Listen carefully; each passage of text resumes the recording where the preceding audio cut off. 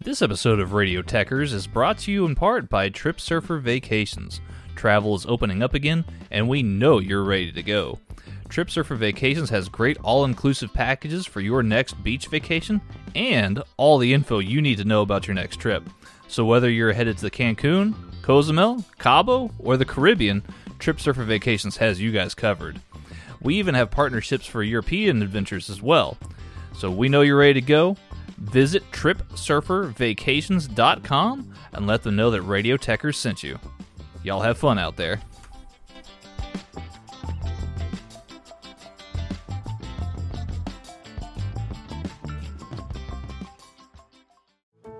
How did we become Central Ohio's most trusted team of orthopedic experts? We focus on what matters most, our patients. At Orthopedic One, we know we're only at our best when we're helping you get better. And every day, your commitment to overcoming pain and injury inspires and moves us. That's why we bring our best every day to earn your trust. Find a physician near you at orthopedic1.com.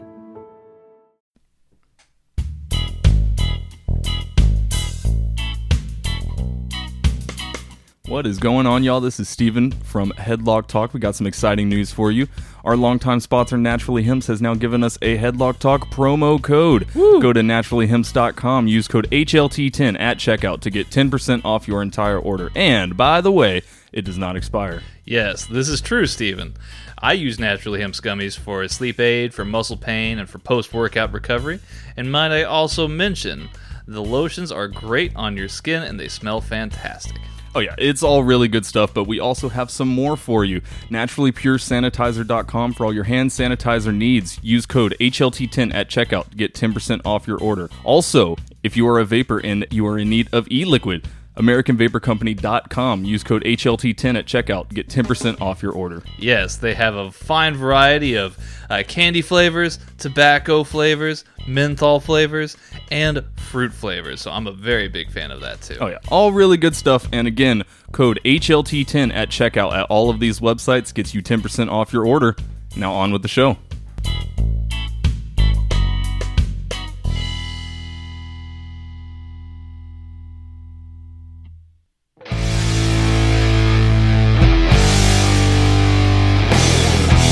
Steven, you're back.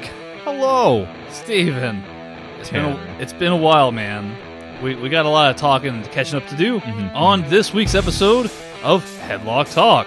We'll be talking about Steven's own all-out experience, as well as catching up on all the news.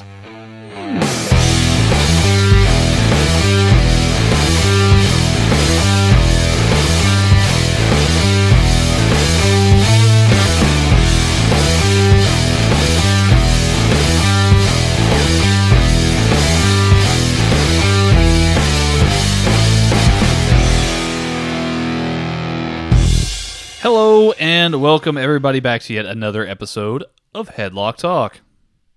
Oh. Snap. Snap. Yeah. I kind of took your line there. I'm It's sorry. okay. No, it's okay. Oh, snap indeed. I'm, of course, the Texas gentleman Tanner Pruitt, and back with me, reunited and it feels so good, Mr. Stephen Crudy. Hello. It does feel so good. This is true. Welcome back, man. Oh, thanks, man. Thanks. I felt really... Not gonna lie, I felt really bad about missing last week's episode. But whatever. I'm happy to be back now. Health comes first. That's for sure. It does. It does. But you know, it's all out. It's a big event. You know, it's very very bad timing, I will say. I understand, man. But Yeah. like I said, I mean, health comes first, and we can talk about a little bit more of that, about what's going on with you and everything like that, so that way you can ease the people's fears later. Yeah, for sure. Or we can talk about it now, whatever you prefer to do.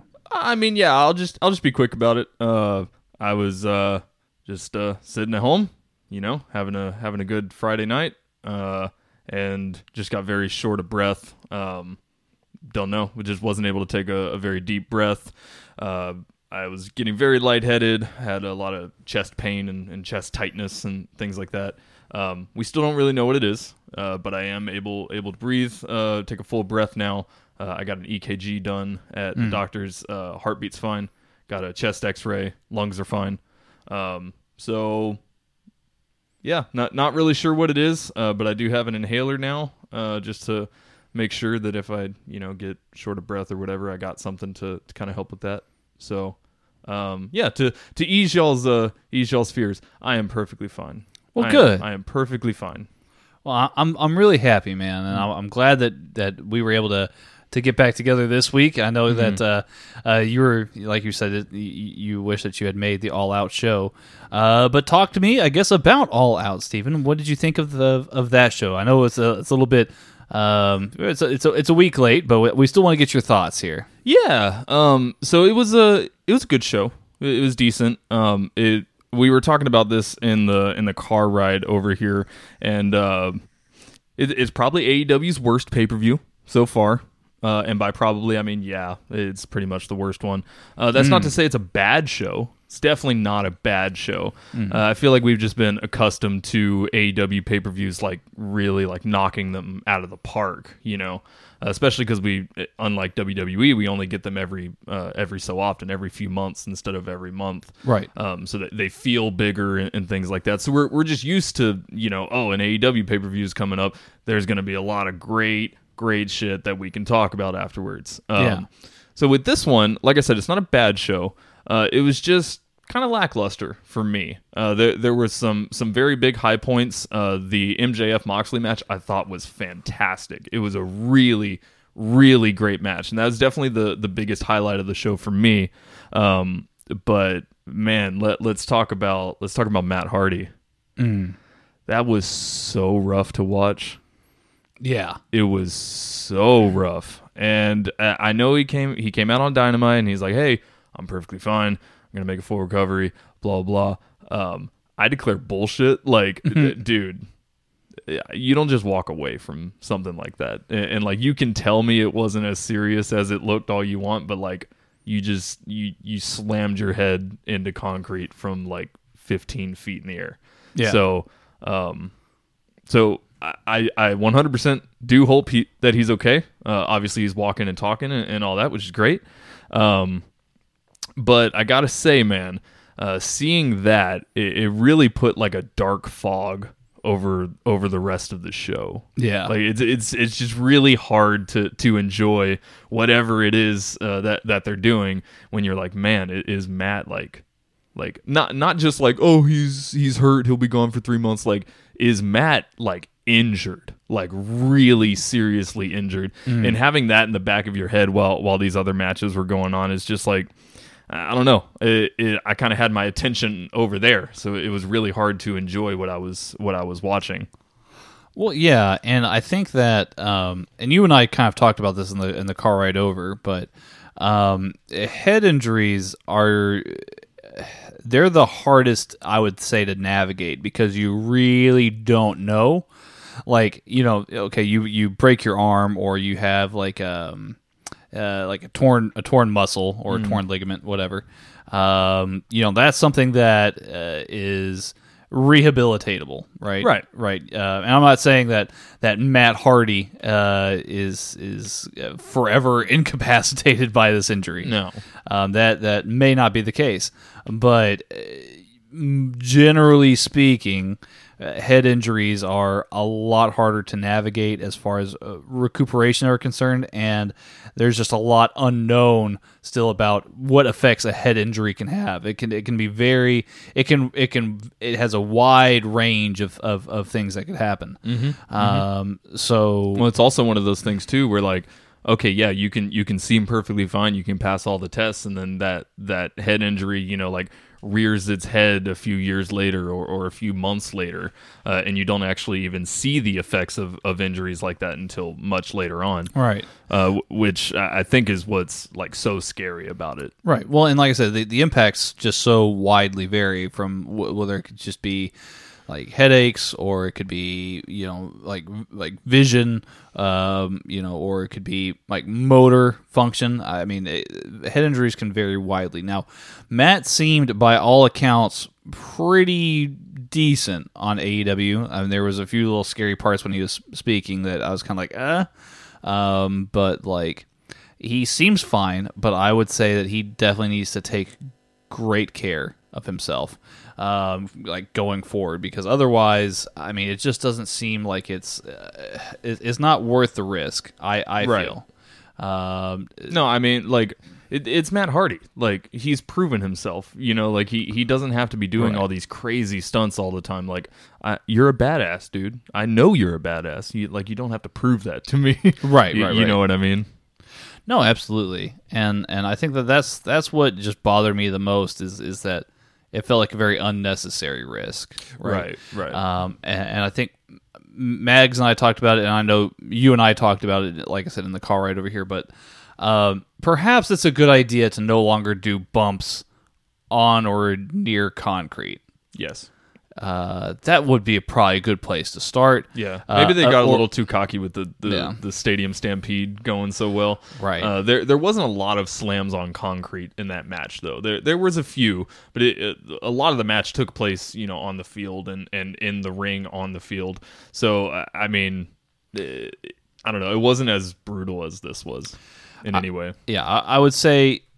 Like high spots, like these kind of dives should definitely not be taking place. Like if you can do a controlled move onto to concrete, and both of y'all are up for it, that's, I guess, acceptable. But I mean, there's like you should really know the consequences of these kind of things. Maybe this is something that just needs to be a thing of yesterday. Yeah, I mean, don't get me wrong. You know, when they do things like that, you know, those big bumps, those big jumps and things like that, when it's done correctly, yeah, it gets a huge pop out of me because I'm a little kid at heart, and that's what I like, you know. But yeah, now that I'm an adult and I'm actually like a little more invested in the industry than I was, you know, as a kid, you know, I actually care about Matt Hardy. You know, I actually care about Sammy Guevara. I actually care about these people that are being injured. And so it's like, yeah, watching you jump 15 feet off a cherry picker onto concrete, yes, that's cool. That's inherently cool to me. But like, is it worth the risk of seeing one of my favorite wrestlers, you know, severely injured or whatever? Yeah, I mean, it's certainly an important question. Definitely a question that will have to be answered, you know, within the next 10 years, just to see like what we are as an industry going forward. I don't know. Those kind of spots, they're not going anywhere, but they might be fewer and far between, you know, going forward. So, but that being said, you know, like I said, that was kind of a dark fog over the entire show, but it was a good show. There was the high spots. The MJF Moxley match I thought was really good. I really liked the tag match between Kenny and Page and FTR. I thought that one was really good. I was surprised that they didn't do any kind of like story building after the match. It was kind of just a clean victory, done. And they did touch on it on Dynamite with the interview with Kenny Omega. They touched on it a little bit, but I thought that they were going to do it at All Out, which they didn't. But it is what it is. I mean, at the end of the day, it makes FTR look like monsters, you know. So that's cool. Which is good. Yeah, it's good. I think that I don't know, man. Like, I really wish that they would have gone more with the whole, like, I don't know, the blow up between Hangman and Omega at All Out. I think that would have definitely helped solidify things a little bit better. I agree. I definitely agree. And there's nothing saying that they can't still do it. You know, with this storyline in particular, they're playing the super long game, the super long game with this storyline. So, I mean, I wouldn't be surprised if we don't hear much more about it for the next 2 weeks, 3 weeks. They might let it ride for a little bit, but I don't know. It was good. I would have liked to see a different like finish, a little bit more story and character building, but it is what it is. I'm not going to complain about that too much. The Mimosa Mayhem match. Yeah. Or was it Mimosa Madness? I think Mimosa Mayhem. It was Mayhem? Would be correct. Yeah.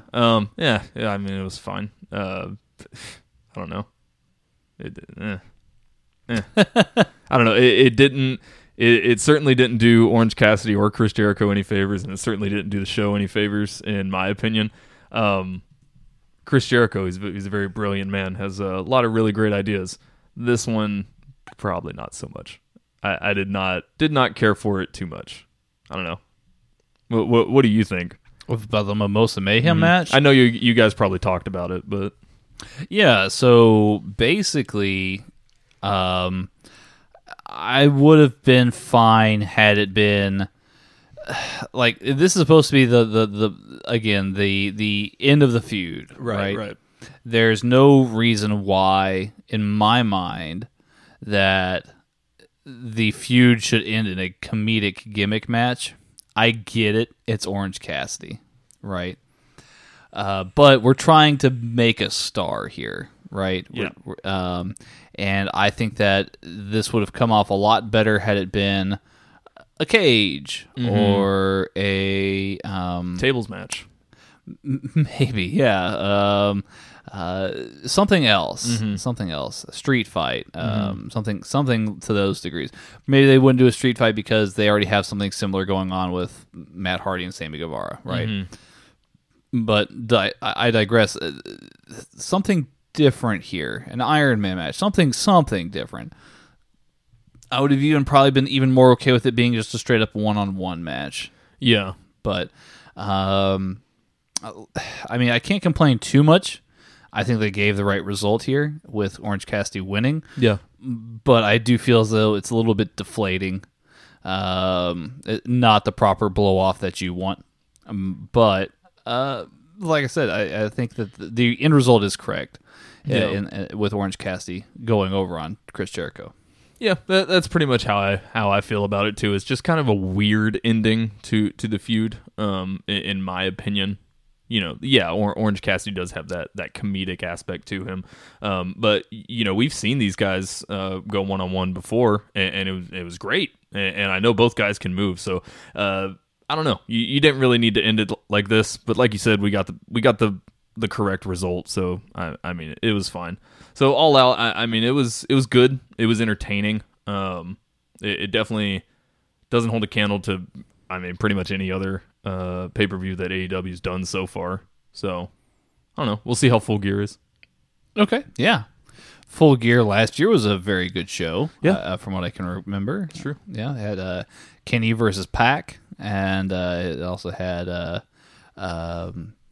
Wait, hold on. No, it didn't have Kenny versus Pac. It had Kenny versus Moxley is what that one was. Mm-hmm. Yes. Good times. Great memories. Great memories. So, yes. Full Gear should be interesting. Yeah. I do look forward to that. We also had WWE Payback, which we'll talk about some implications about that going forward here. But let's talk about just some insights into this week's wrestling stuff. Steven, let's talk about Dominic Mysterio. He had a match with Buddy Murphy on Raw, a street fight. And it became quite quickly a family affair, Steven. Rey Mysterio, Mama Mysterio, Sister Mysterio, all the Mysterios. Cysterio. Nailed it. They all came out and took turns beating up Buddy Murphy with kendo stick shots. And obviously Buddy quit. He gave up. He tapped out. You know, he lost. What a pansy. No Seth Rollins to be found here. Steven, how much longer is this thing going to go on between the Mysterios and this I don't know, this disciple, this flock of followers of Seth Rollins? Yeah, hopefully not much longer. I don't really know. Like, unfortunately, I think with, like you said, with Seth Rollins being absent for this, that definitely means that this is going to continue, and Seth Rollins is going to try to find some kind of revenge for the attack on Buddy Murphy. And I don't know. I just don't really see, like, I don't see where this goes, but I know it's not done yet, if that makes sense. I mean, who knows? Maybe they'll do another eye for an eye, or they'll start ripping each other's ears off or something, like something crazy. Fun. Yeah. To answer your question, hopefully not much longer. I don't know where it's going, but I'm kind of scared to find out. Well, let's hope everybody keeps their eyes. I mean, yeah, I would hope so.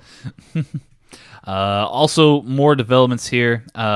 Cedric Alexander, he ended up betraying his partner, Ricochet, and has joined the Hurt Business, which had then, I guess, kicked off this whole thing where you have Apollo Crews, and for some reason the Viking Raiders interjected themselves in there along with Ricochet, and it looks like there's kind of some faction warfare going on here. I don't know, Steven. Good move for Cedric Alexander, you think? Yeah. I do think so. It's certainly not a bad move. I think Hurt Business is doing some. What? No, I'm just agreeing with Oh, fair enough. I think Hurt Business is doing some good things for some guys that have, not been used for a while, and giving them a place that they belong, I guess, so to speak. So yeah, it's definitely a good move. Viking Raiders, I'm kind of confused about that. Are they about to form some kind of faction between the Viking Raiders and Ricochet and Apollo Crews? I mean, that's certainly a bunch of puzzle pieces that shouldn't fit together. But who knows? It could. I don't know. Well, I do definitely agree with your point, and I'll bring this up here because you did point out what I can't talk today.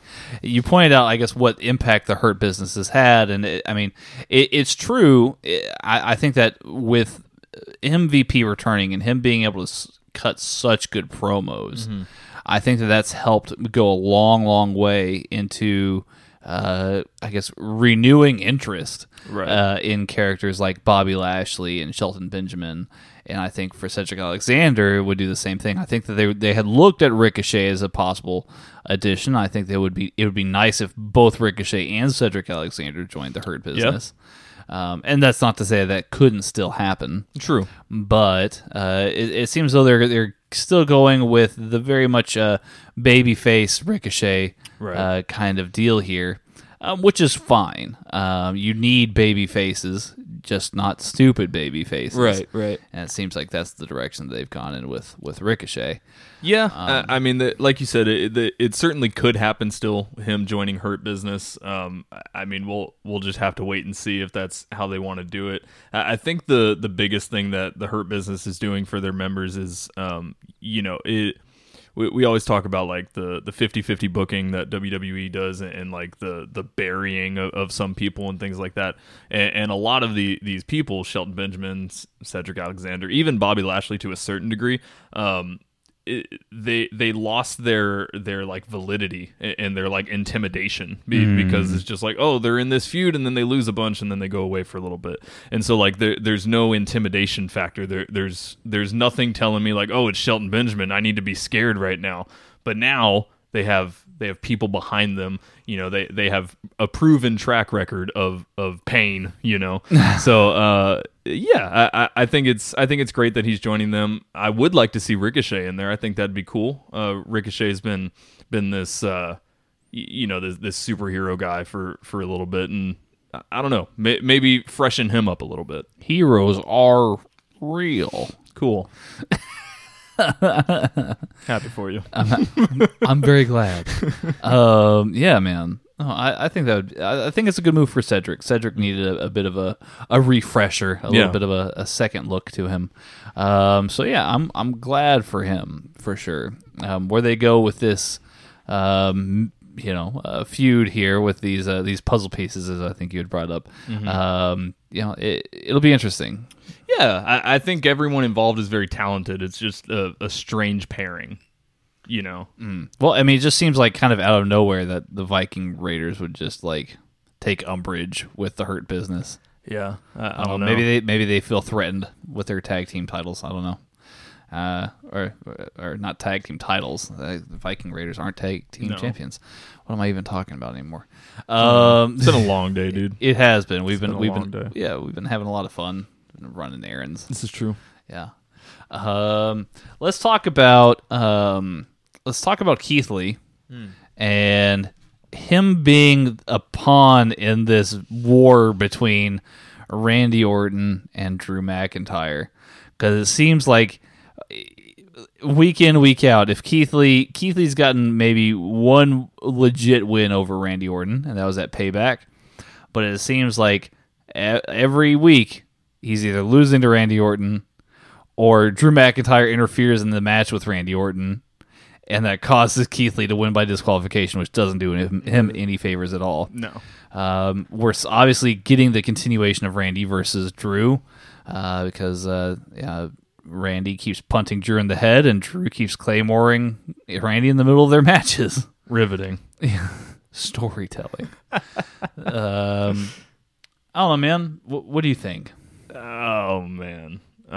Where's this going? Why has Keith Lee been interjected into the middle of this thing with really what seems to be no real direction for him? And no real reason at all for him to be in the middle of this at all. I mean, if they want to continue this thing with Randy Orton, just continue the thing with Randy Orton. Like, you don't need Keith Lee in there to just be, I guess, dodging out of the way of claymores and RKOs and punt kicks and all these things. Like, it certainly doesn't do the storyline any favors whatsoever, and it doesn't do Keith Lee any favors either. I don't know, man. Hopefully we're not already seeing the downfall of Keith Lee. I mean, they clearly don't have anything for him right now. I mean, clearly.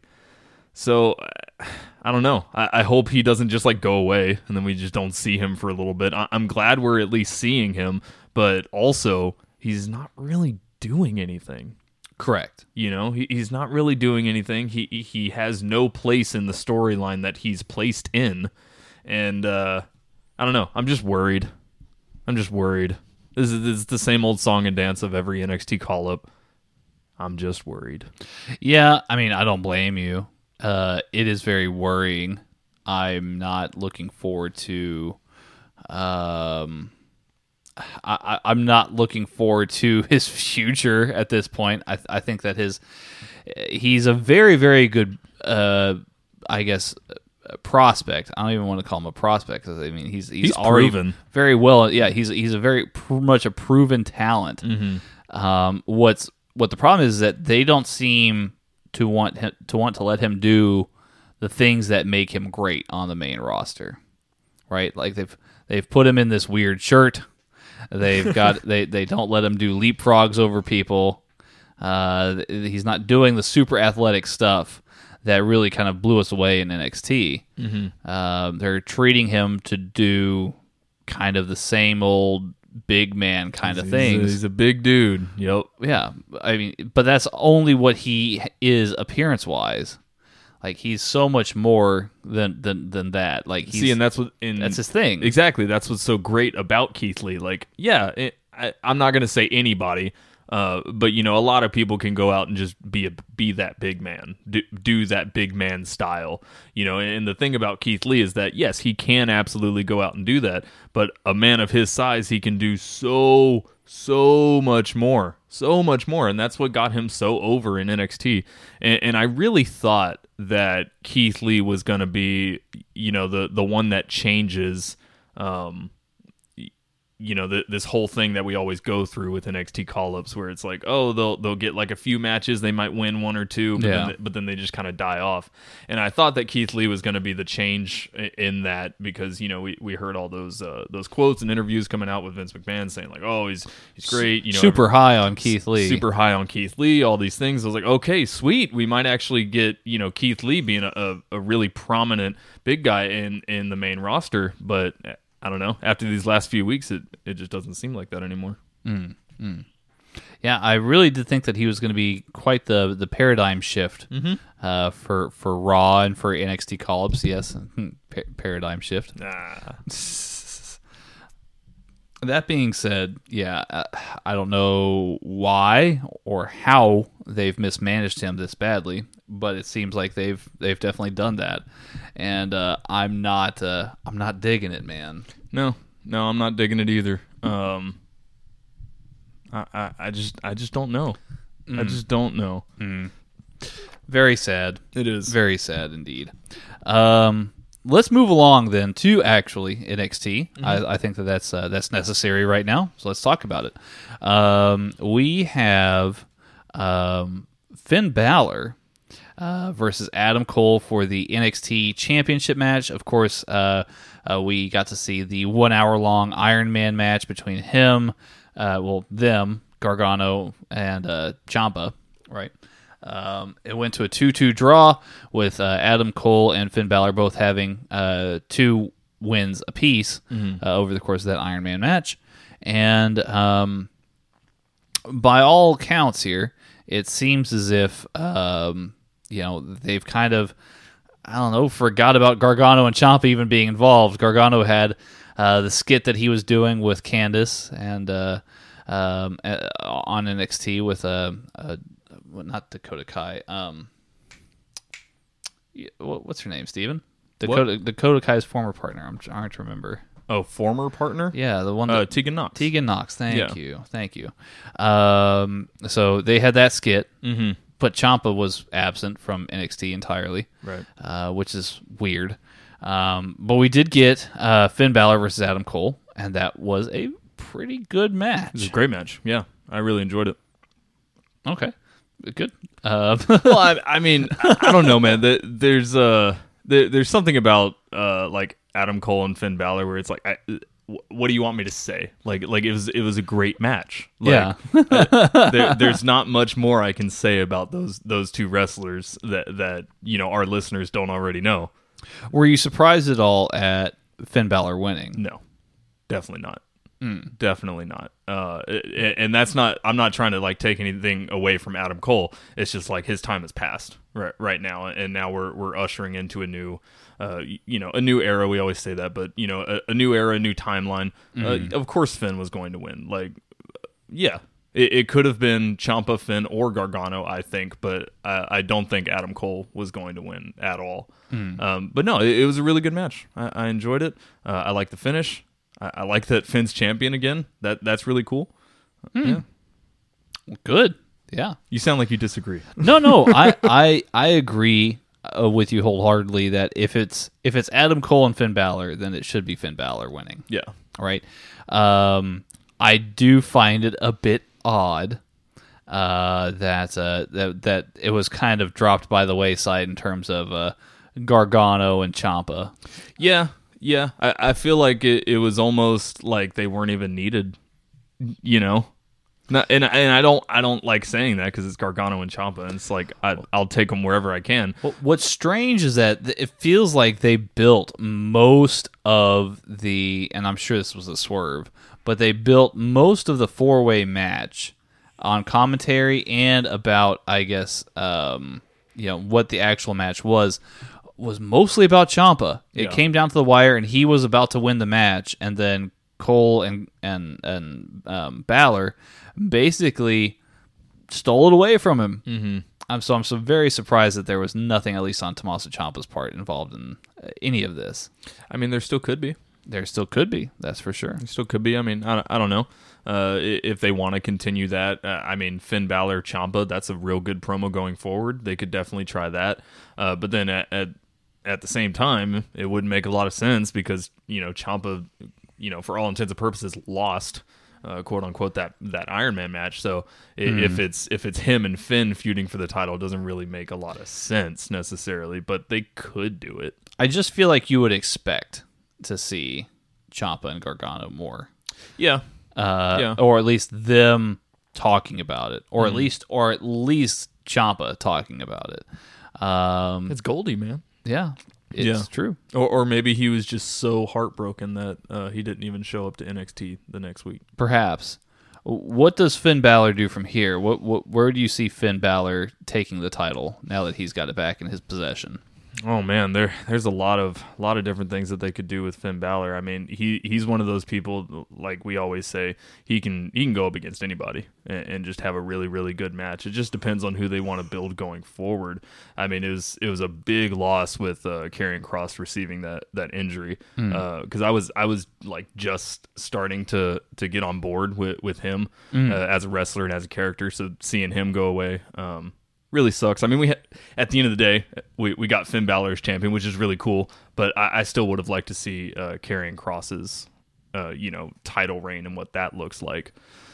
So I don't really know. I really don't know. I mean,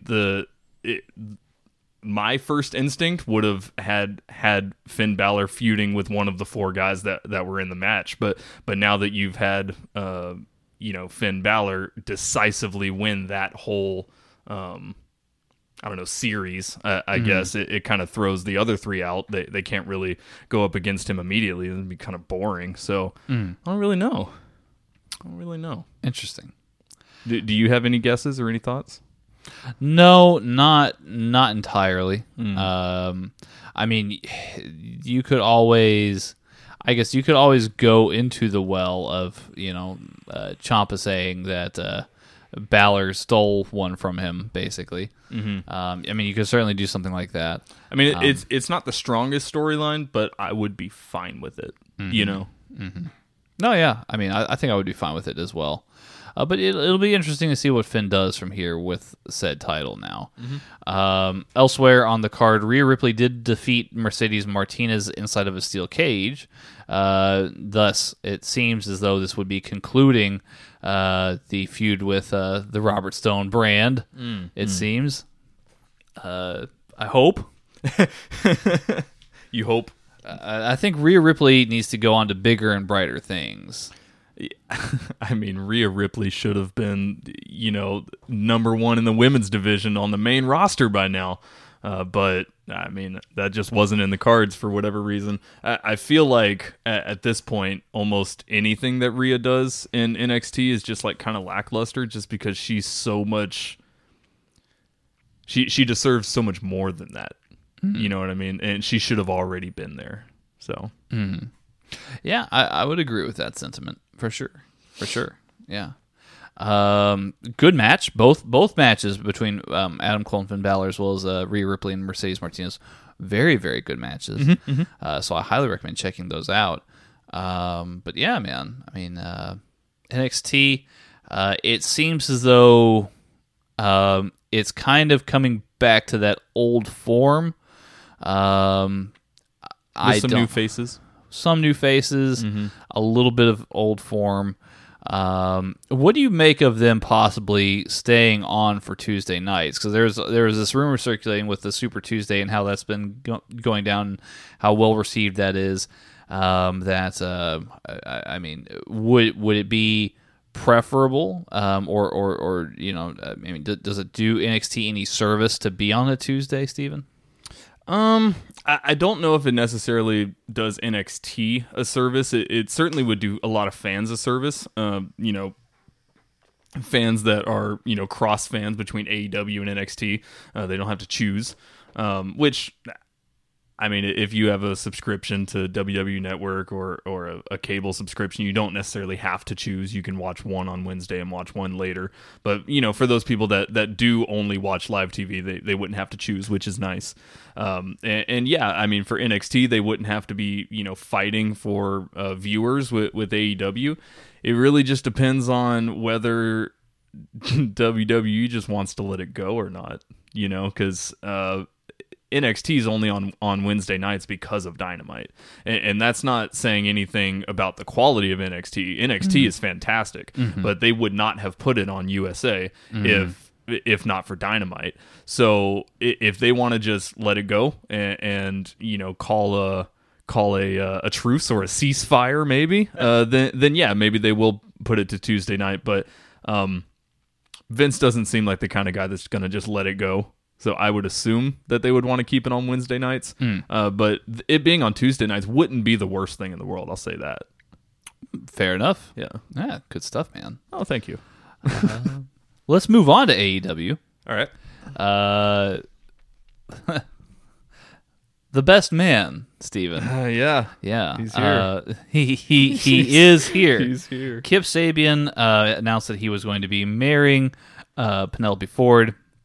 I guess on a Dynamite. Yes, congratulations to both of them. They're going to get married. I guess to be expected, maybe on a pay-per-view or on Dynamite. I'm not quite sure. Live sex celebration. Oh, okay, great.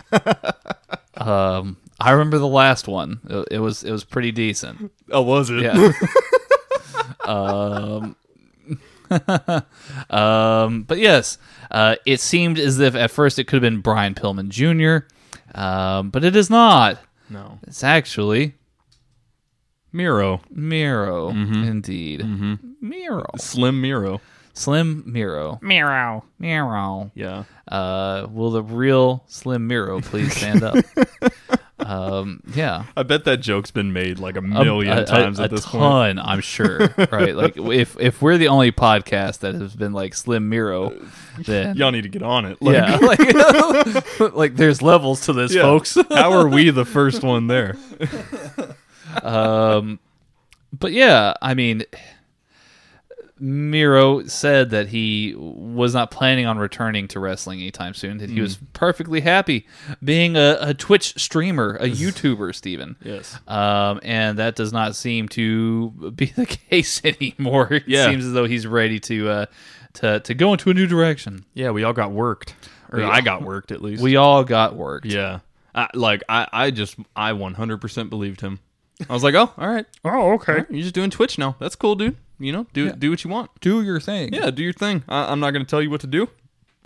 But no, it was a huge swerve. So he's actually, Miro is now all elite. He cut a very fiery promo, Steven. He did. He did cut a very fiery promo, talking about whipping people night after night, even though he's only been there for about a minute at that point. But Well, he was talking about there is that. I'm just giving him shit. It was a good promo. He was talking about being in the same house, having the same glass ceilings, looking for the same imaginary brass rings. Right. Very CM Punk-esque reference there. But yes, it seems though he's here. He looked very intense. He looks to be in good shape. He looked like he was having a good time, which is great. Yeah, I mean, despite looking like he had just rolled out of bed. And he had a little bit of mom's spaghetti on him. Indeed. Sorry, that was a dumb joke. But he did look like he just rolled out of bed. What were those pajama pants he was wearing? He's rocking some pajama pants. Is that his attire? I really hope so. I really hope that he's just going to be like whipping fools, looking like a complete bum. Wait, so is he like the hardcore gamer? That's like his That's his new thing. That's his new yeah. He's going to just be. He's got like grease stains on his shirt and his bags under his eyes. His finisher is going to be like that Mario jump, like he like jumps on their head. Yeah. And it's like, oh my god, that very large man just crushed that other man's skull in. Man. No, it was it's cool. Miro's here. That's cool. I'm all about it. I did think that he had quit, so it did get kind of a pop from me. So that was cool. I can't get over what he was wearing, and I'm not even trying to be funny about it. I can't get over what he was wearing. Yeah, it looked like Tony Khan called him up at 3 p.m. and was like, "Hey, we're having Dynamite in like 2 hours. You want in on this? You want in on this, dog?" And then Miro slowly puts down his pipe on the table, shuts the Twitch stream down. Yeah, so that was kind of funny to me. I feel like you could have wore something different for a big debut. Plus, your whole thing is the best man. Wear a suit. Yeah, he's supposed to wear a suit, look fancy, look like somebody invited you to a wedding. Yeah, exactly. You're the best man. So. I don't know. That was kind of funny to me, but yeah, Miro, all elite, woohoo! Indeed, Steven. I think that it's going to be interesting seeing Miro there. What are your expectations for Miro? Oh God. Honestly, I really just have no clue right now. They're kind of, rebuilding after All Out and kind of putting into place what's going to be going on next. Maybe he could, I don't even know. Like, I really just don't know where they put him. I hope it's not like a Mike Cardona or Matt Cardona thing where it's just like, oh, here he is, and then he's gone. Oh, and here he is, and then he's gone. And if AEW's not careful, they're going to have no choice but to go that route just because there's only so much time on TV for someone to be there.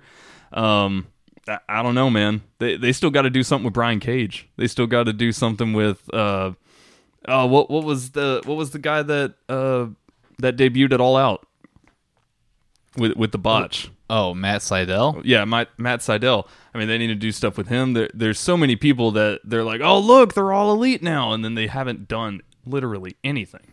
Mm-hmm. So, I mean, I wish I could tell you what they were going to do with Miro, but I wish I could tell you what they were going to do with Matt Cardona. So I don't really know. Fair play, man. Yeah, no, I get it. I mean, it looks like AEW has a very much they've assembled together a good roster of heavyweights. Yes.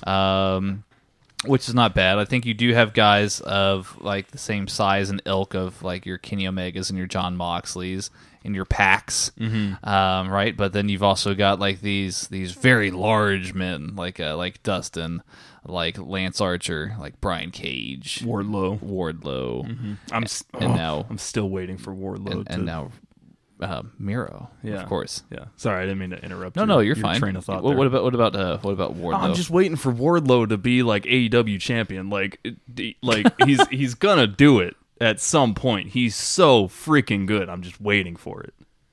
Indeed, Steven. He will probably have his time. I'm still waiting on him to turn against MJF. Yeah, I think that's probably in the cards somewhere at least. Oh, it's in the cards for sure. I hate to sound like a broken record, Steven, but once again on Dynamite, they prove that they are the premier wrestling company in terms of tag team wrestling. And it seems like the race is a little bit more wide open now that FTR are champions, as opposed to Kenny Omega and Adam Page, who it seems though that is all sorts of falling apart. The Elite are just all over the place now. Mm-hmm. So it seems to me that you've got Jungle Boy and Luchasaurus who are really breaking out right now. They're really looking good. You've got the Young Bucks who are very very much a lot more heelish, perhaps, or they've become at least a little more frustrated, perhaps, by as a result of things with Kenny Omega and Hangman Page. And another interesting layer to this was Chris Jericho and Jake Hager, who picked up a win themselves on Dynamite. Steven, pulse check here. How does FTR winning the tag team championships? How does that shape the landscape of tag team wrestling for AEW going forward? Well, yeah, like you said, it kind of opens it up a lot because the tag team titles had been tied up with Hangman and Kenny for so long, and then FTR comes in and they have that storyline, and that went on for so long.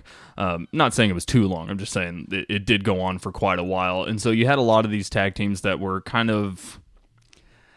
I don't want to use this phrase because it makes it sound like they like aren't good or don't know what they're doing, but you had a lot of tag teams kind of like filling space for a long time, just kind of being like, hey, we're still here, and that's not to say they haven't had good matches. Like you said, Jungle Boy and Luchasaurus, they've been having great matches, really, really great matches, and they've been building up a lot of steam also.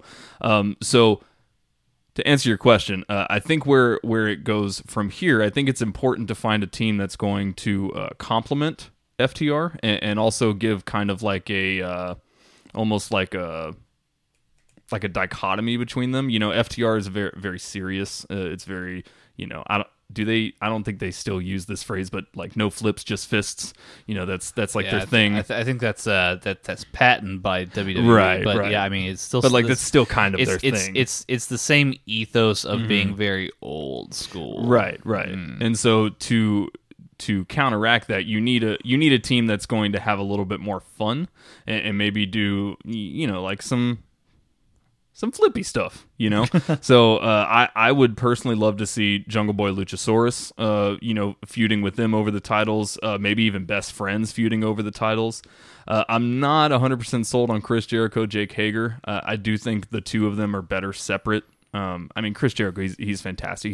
He can wrestle tag team. Like that's not a problem for him whatsoever. It's just like it's Chris Jericho, man. Like he's got such a name to him. Like he is a singles competitor, and even if he's not participating in singles, I just don't.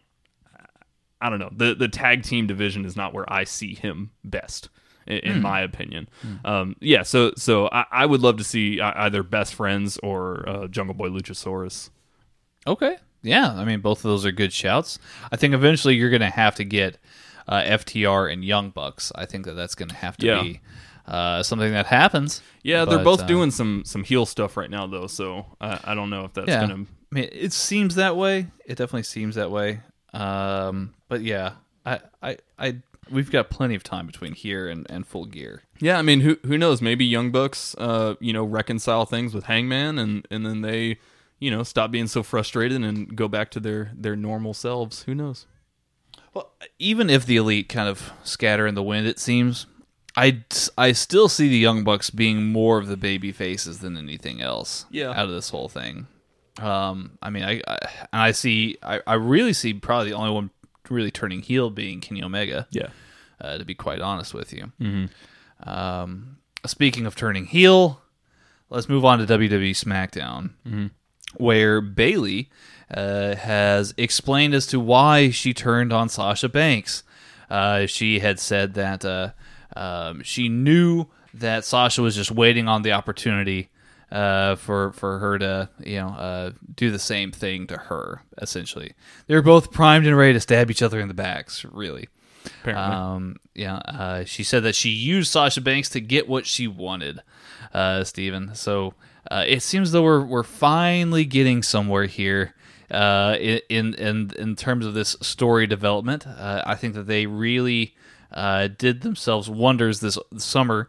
By having Sasha and Bayley kind of just running things on all shows, it seemed at one point. How excited are you for this feud, Steven? Well, I will say I am much more excited for this feud than I was for their reign, personally. At the end of the day, I have to give a whole heaping lot of credit to WWE for actually fulfilling a long-term storyline and actually like seeing it all the way through. And it's not just a storyline that, either takes place over the course of 2 months and then nothing ever happens, or takes place over a week and nothing happens. This is a storyline that's taken place over the last 3-4 months, and it's finally now coming to fruition, and we're getting a solid feud out of it, a solid ending to this storyline, and it actually went somewhere, which is fantastic. It's fantastic, which actually makes me excited for this feud. Yes. Yeah. I think it'll be interesting. Elsewhere, interesting developments here on SmackDown. The last week, not this most recent SmackDown, but the one before, saw a number one contenders match for Roman Reigns' new Universal title. That's right, Roman Reigns is the new Universal Champion. He beat The Fiend as well as Braun Strowman at Payback. And I don't know, Paul Heyman tried to put some machinations together that would ultimately lead to a number one contender that was favorable for Roman. And it turns out to be none other than Jey Uso. It's an interesting pick, Steven. Yeah. What do you make of Jey Uso and his chances here in this newly found spotlight? I mean, I don't see them putting it on Jey Uso. I definitely don't see Roman losing it this soon, for sure. It is an interesting pick because they're related, aren't they? Yeah. So it is an interesting pick. So right off the bat, you have that kind of family dynamic going into it, and I think that's a really cool opportunity for Roman to kind of get some character development in there. Roman, he's this. He's not a great guy anymore, and they're trying to show this. So if he, kind of turns his back on Jey and takes this match to the nth degree, it might, provide a way to show the change in Roman that's gone through, Yeah, I would say so. It'll be interesting. Yeah, it'll be interesting to see what they do with this match. I mean, it'll be. I think that they'll give Jey plenty of good offense, but obviously it would be foolish to take the title off of Roman so soon. There's no reason to think that this match won't be great, though. Won't be good / great. I mean, both the guys real talented. Should be good. I think so. Let's move on to maybe some of my favorite news this week, Steven. New Japan has announced the G1 Climax 30 tournament taking place on what looks to be, September 19th. So in just a few days' time here, Steven. About a week from today, actually. They've announced the blocks. So good stuff here. So let's go through the blocks real quick, and I'll see if maybe you can pick out a winner here from each block. Block A includes Kota Ibushi, so last year's G1 winner. Kazuchika Okada, surprise, surprise, also in G1, also in the A block. Yeah, crazy. Tomohiro Ishii. Nice. I really hope that Ishii makes a very good run here. Yeah. Shingo Takagi. Nice. Yojiro Takahashi. Taichi. Nice. The human embodiment of cottage cheese. Okay. Here's a great addition. Minoru Suzuki. Oh, I really awesome. hope he faces Taichi and just absolutely batters him. oh man. You're saying Tomohiro Ishii's in A block? Yes. Oh, so we can get a Minoru and Tomohiro match? Yes. Yes. Yes. That's And, awesome. and you can get him versus Ibushi or him versus Okada. Yeah, because they were in separate blocks last year. Suzuki. Well, Suzuki wasn't even in G1 last year. Well, I meant Ishii and Okada. They were in separate. They were in separate blocks. Yes. Here's a surprise name here for you, Steven, because I think that previous to this, we were speculating that maybe the foreigners were not making it over. So here's a few surprises. Jeff Cobb. Yes. Steven was waiting with bated breath. Oh yes. So Jeff Cobb is in Block A. You know who else is in Block A? Who is it? Jay White. Oh. Okay. There is one more name here. So this seems to be maybe a little bit more controversial, but it does seem as if Will Ospreay will also be in the A block. Man. And that rounds things out for Block A. That block is crazy, dog. Yes, it's a crazy block. Obviously, Will Ospreay does not enter this tournament in with a lot of fanfare in the West. Right. I will say, upon the announcement, it did seem as though a lot of Japanese Twitter users weren't so negative on it. For better or worse, I'm just stating facts. You can look it up yourself on Twitter, folks. I'm not defending it. I'm not opposing it. I'm just saying that that's what's the ish, right? I think that I don't even want to go. I don't even want to go on this diatribe. We've gone into it. I've already covered it. If you want to know about my perspective on Will Ospreay, DM me. Yep. I'll tell you exactly what I think of it. Yep. But I have no reason to go about explaining myself with Will Ospreay anymore. Well said. Besides that, any clear indication in your mind as to who might come out of this A block? Oh man, so it's a super stacked block. It's a really stacked block. I mean, Jeff Cobb sticks out to me personally. Yeah, I mean Jeff Cobb for sure. Jay White definitely sticks out to me just because he's been gone for so long, and he's a big fan favorite,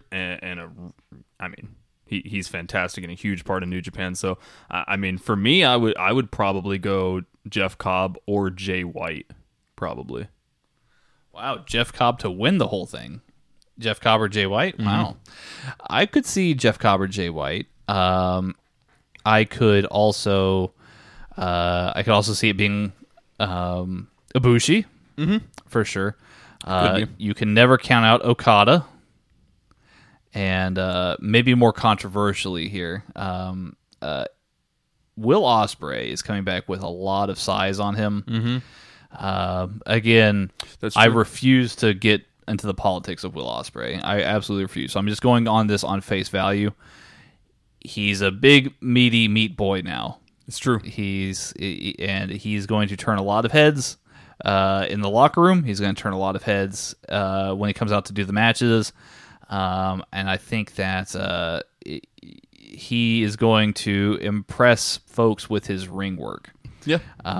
And it's going to be very hard to deny a guy like that, especially when they've been building him as their future. Right.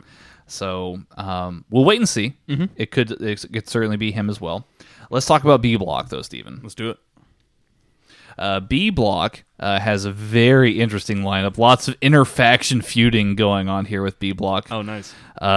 First off, Hiroshi Tanahashi. Nice. He's in there representing New Japan, doing the thing. Hiroki Goto. Toru Yano. Sweet. Yoshihashi. Okay. Sonata. The IWGP champion and IWGP Intercontinental champion Tetsuya Naito. I don't know why, but I didn't expect Naito to be in there. Yeah, I mean the champ always is in G1 for some reason. Man. Yeah, because if the champ wins, he gets to pick his opponent. Oh, I see. Okay. Okay.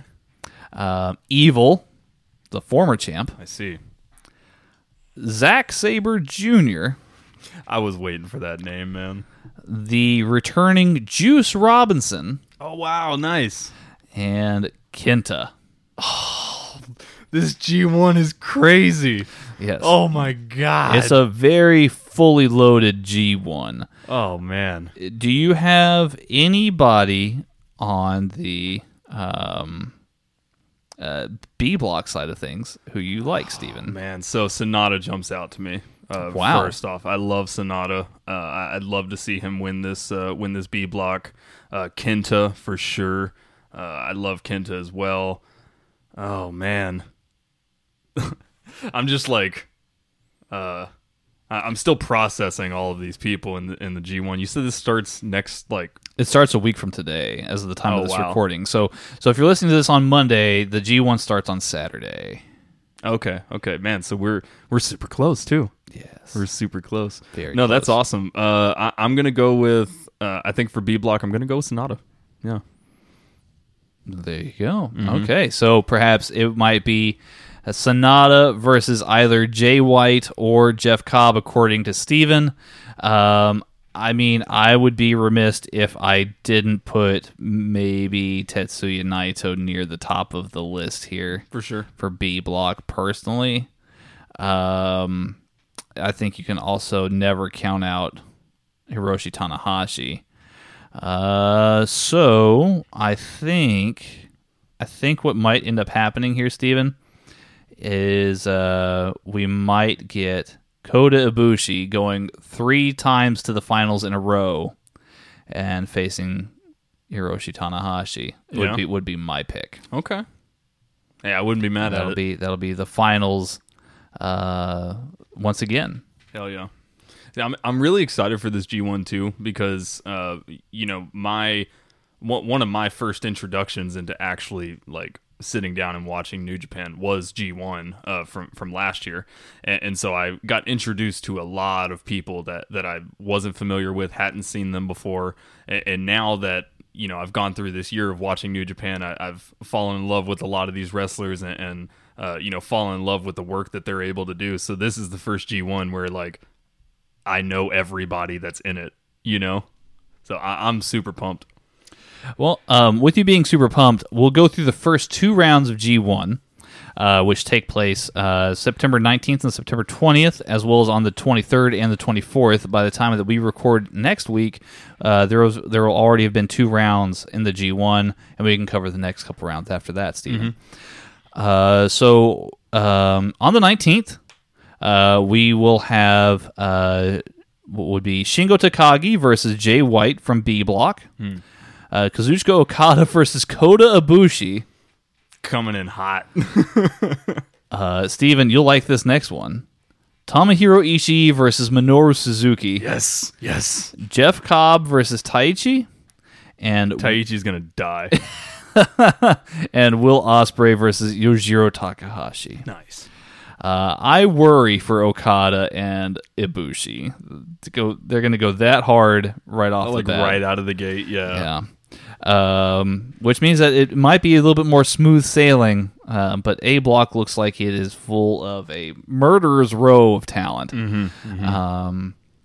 B Block, Day 1, which takes place on September the 20th, will feature Zack Sabre Jr. versus Evil, Hiroshi Tanahashi versus Tetsuya Naito. That's a big match. Yeah, it is. Hiroki Goto versus Kenta, Toru Yano versus Sonata, and Juice Robinson versus Yoshihashi. Toru Yano versus Sonata. It's going to be so great. Yes. Oh, man. I agree.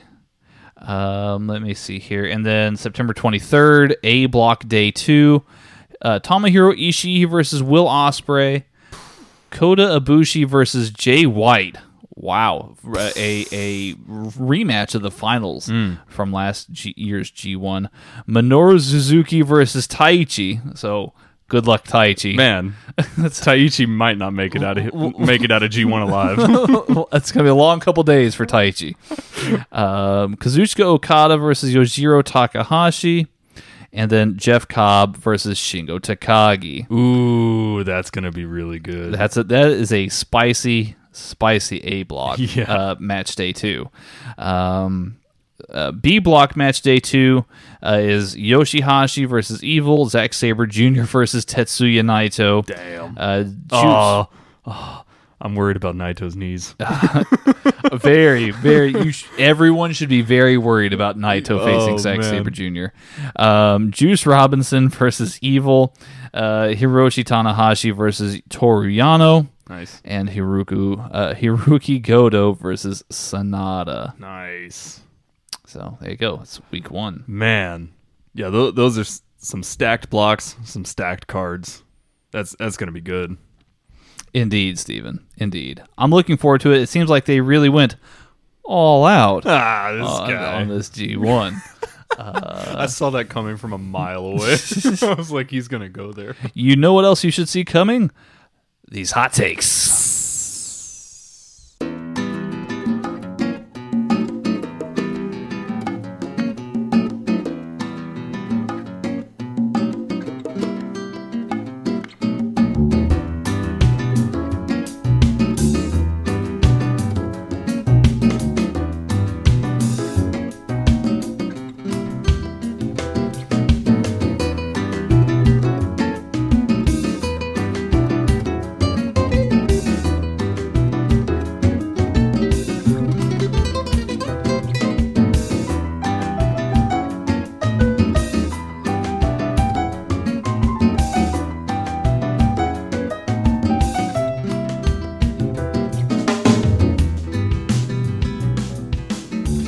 Indeed.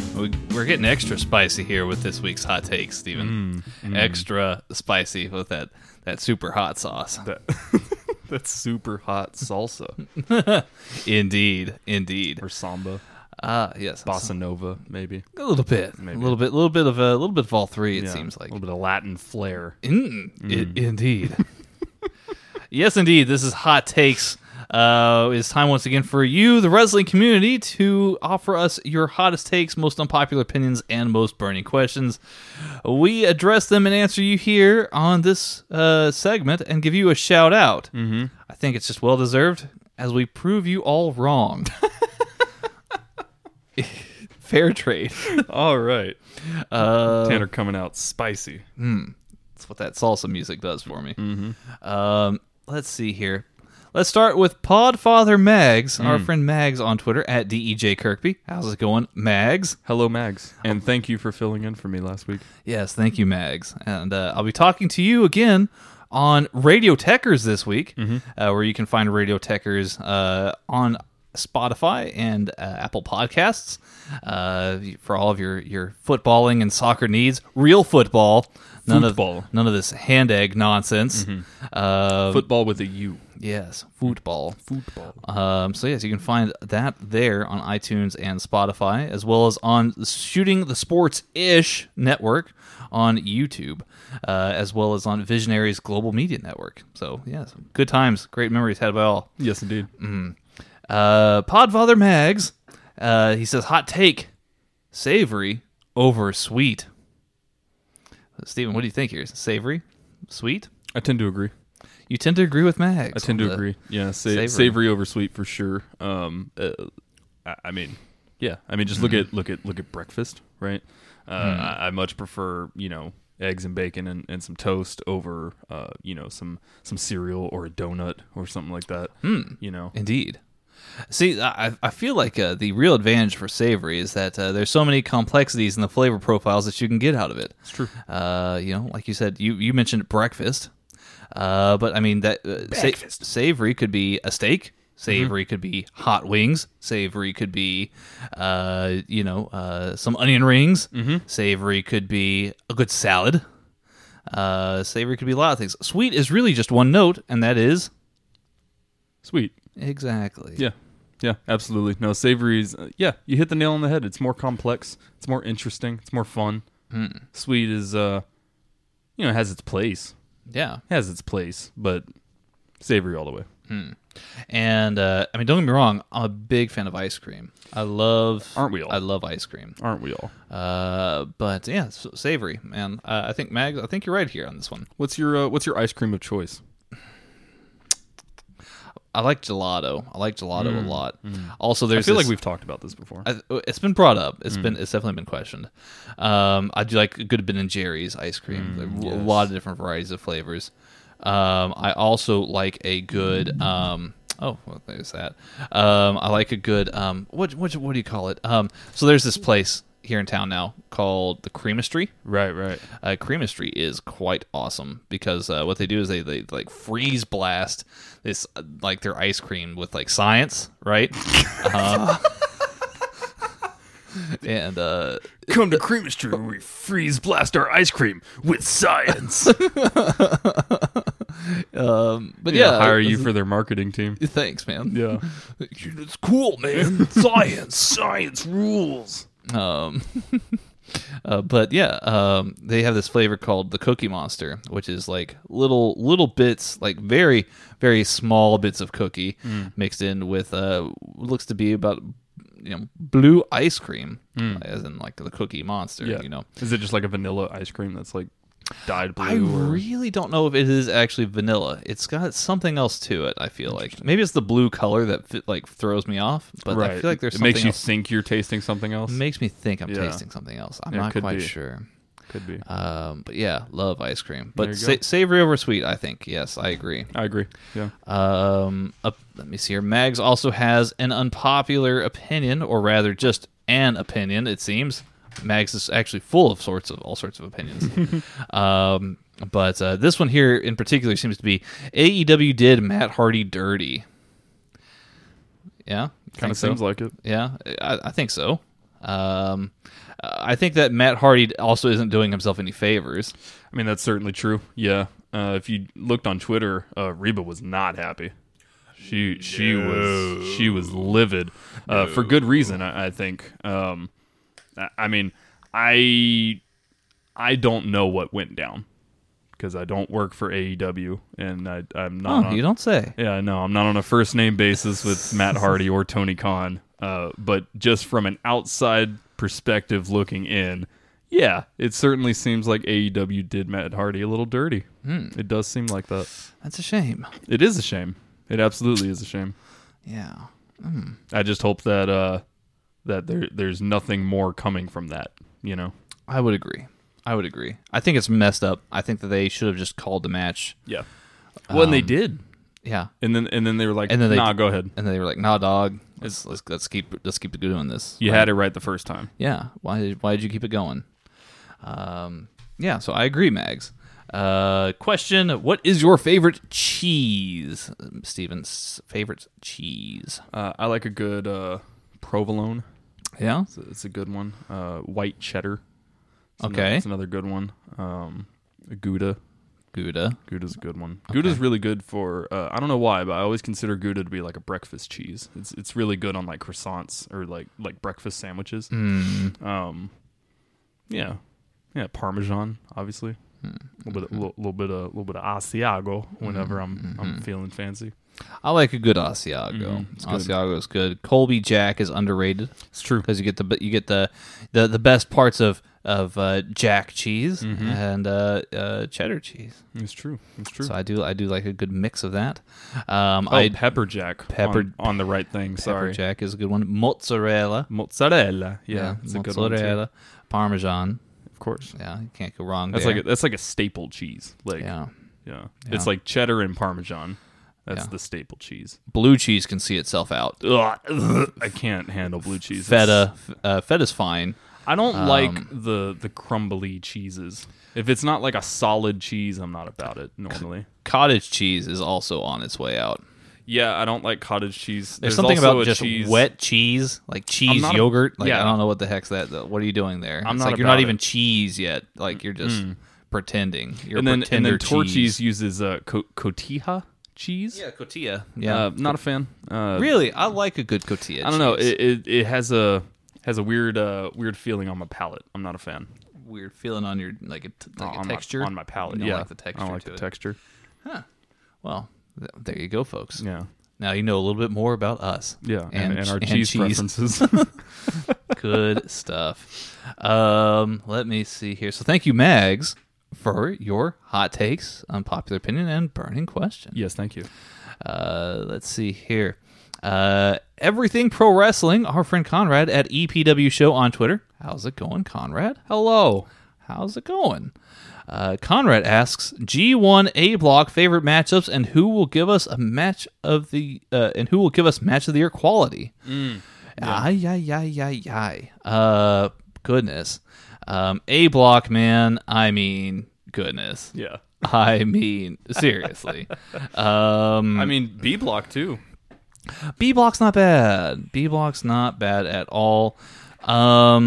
I mean, pretty much any matchup that you have with Kota Ibushi is going to be absolutely off the charts. It will be interesting, and I hate going back to this well over and over again because I'm going to probably hear about it for days, and you're going to make me not want to podcast anymore, people. But Will Ospreay is a very talented dude, and we saw what happened last year when he and Kazuchika Okada get in a ring together. Yep. It is very, very good. Yep. So, yes, I would look out for that match. I would look out for... Well, for what it's worth, Tanner, I 100% agree with you. Yeah. I think if I'm answering EPW Podcast's question, who's going to give us a match of the year quality match? Yeah, it's probably going to be Okada Ospreay. Yeah. I mean, Shingo's in there. You cannot ever discount Shingo Takagi. Shingo versus Kota Ibushi would be probably something glorious to be had. So I'm looking forward to that. I'm looking forward to see what Shingo can do with Okada. I'm looking forward to seeing what Shingo can do with Ishii. Oh, goodness. And then Shingo and Minoru Suzuki, man. Minoru Suzuki is another guy you just cannot count out right now. True. So A Block is just stacked. I mean, truthfully, I just really, there's so many, Conrad. I just, all of A Block, like all of A Block, right? Like that's what it is, right? Yeah. Okay, all of A Block. Anything can happen in G1, man. It's where dreams come true, unlike Old Trafford. Man United jokes. Am I right?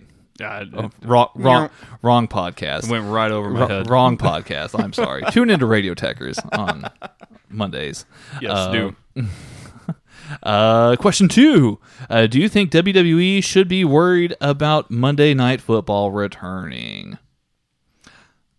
Yeah. 100%. Yeah. I mean, they already got like their pants pulled all the way down last year when Monday Night Football came back, and everybody pointed at WWE and laughed at them Yeah. I don't see any reason to believe that it'll be any different this year. Yeah, I would say WWE's in a better spot this year than it was last year around this time, but I mean, maybe ever so slightly. I think the playing field is a little bit more even because not everybody is returning back in the form of like, right. I mean, NFL did have fans coming back, which is great, right? But it's not at full capacity. Right. WWE has fans on LED screens. Yeah. So that tells you everything you need right there. Yeah. Also, there were some more controversies regarding the Thunderdome. I won't go into that in full detail, but you can look it up yourself. It was bound to happen. Some of these things that are happening with the Thunderdome are pretty scary, folks. So I think that this is a bad idea. Yeah, look. Just put plants in there. Like, not like a ficus. No, but I would actually prefer a ficus. I would act like a good shrub. A good, like good shrubbery. Maybe a nice orange tree. Mm-hmm. Or orange I don't know grove. why. I don't know. I pictured a oranges, tree that was orange. Yeah, I don't think oranges grow on trees, do they? I think they do. Like a grove. I think they do. Yeah. But no, like literally, just put plants in there, like 100%. Like, you're doing it to give the illusion of an audience, right? And obviously, you have an audience. Like, I'm not saying they don't have an audience, but they're doing this as a perception thing. At the end of the day, that's what it's for. So just put plants in there and have them react how you want them to react, and then you'll stop having these controversies of people, misusing this opportunity. Right. I mean, I didn't see the actual thing itself until I looked it up on the internet, and I was like, oh. I haven't seen it, personally. Yeah. I haven't seen it. I don't really care to. I kind of get the gist of what they're going for there, and it's not good. No. So, well, this is why we can't have nice things. Yeah. Because people on the internet are weirdos. Exactly. Yeah. Exactly. Let's see here. Conrad also asks, what improvements would you like to see made to future AEW pay-per-views after All Out? Let's not have 8-man multi-tag matches on the pay-per-view. Let's make the pay-per-view make more sense, I Yes. think. Let's not wait until 2 weeks out to actually do a build for a show. Yep. Which, I mean, that might be a little bit unfair. They did do some building. They built up their big matches, but I think your undercard needs a little bit more attention. Yep. And not just booking something 2 weeks out. Yep. With hardly any story. So it is what it is, man. I agree. And also take, again, I don't know what happened, but take injuries more seriously. If something like what happened to Matt Hardy happens again, call the match, stop it, and continue on. Make sure he gets the care that he needs. And look, like I had said earlier, it's Matt Hardy. He doesn't have to prove himself or anything like that. So, yeah, just take him more seriously.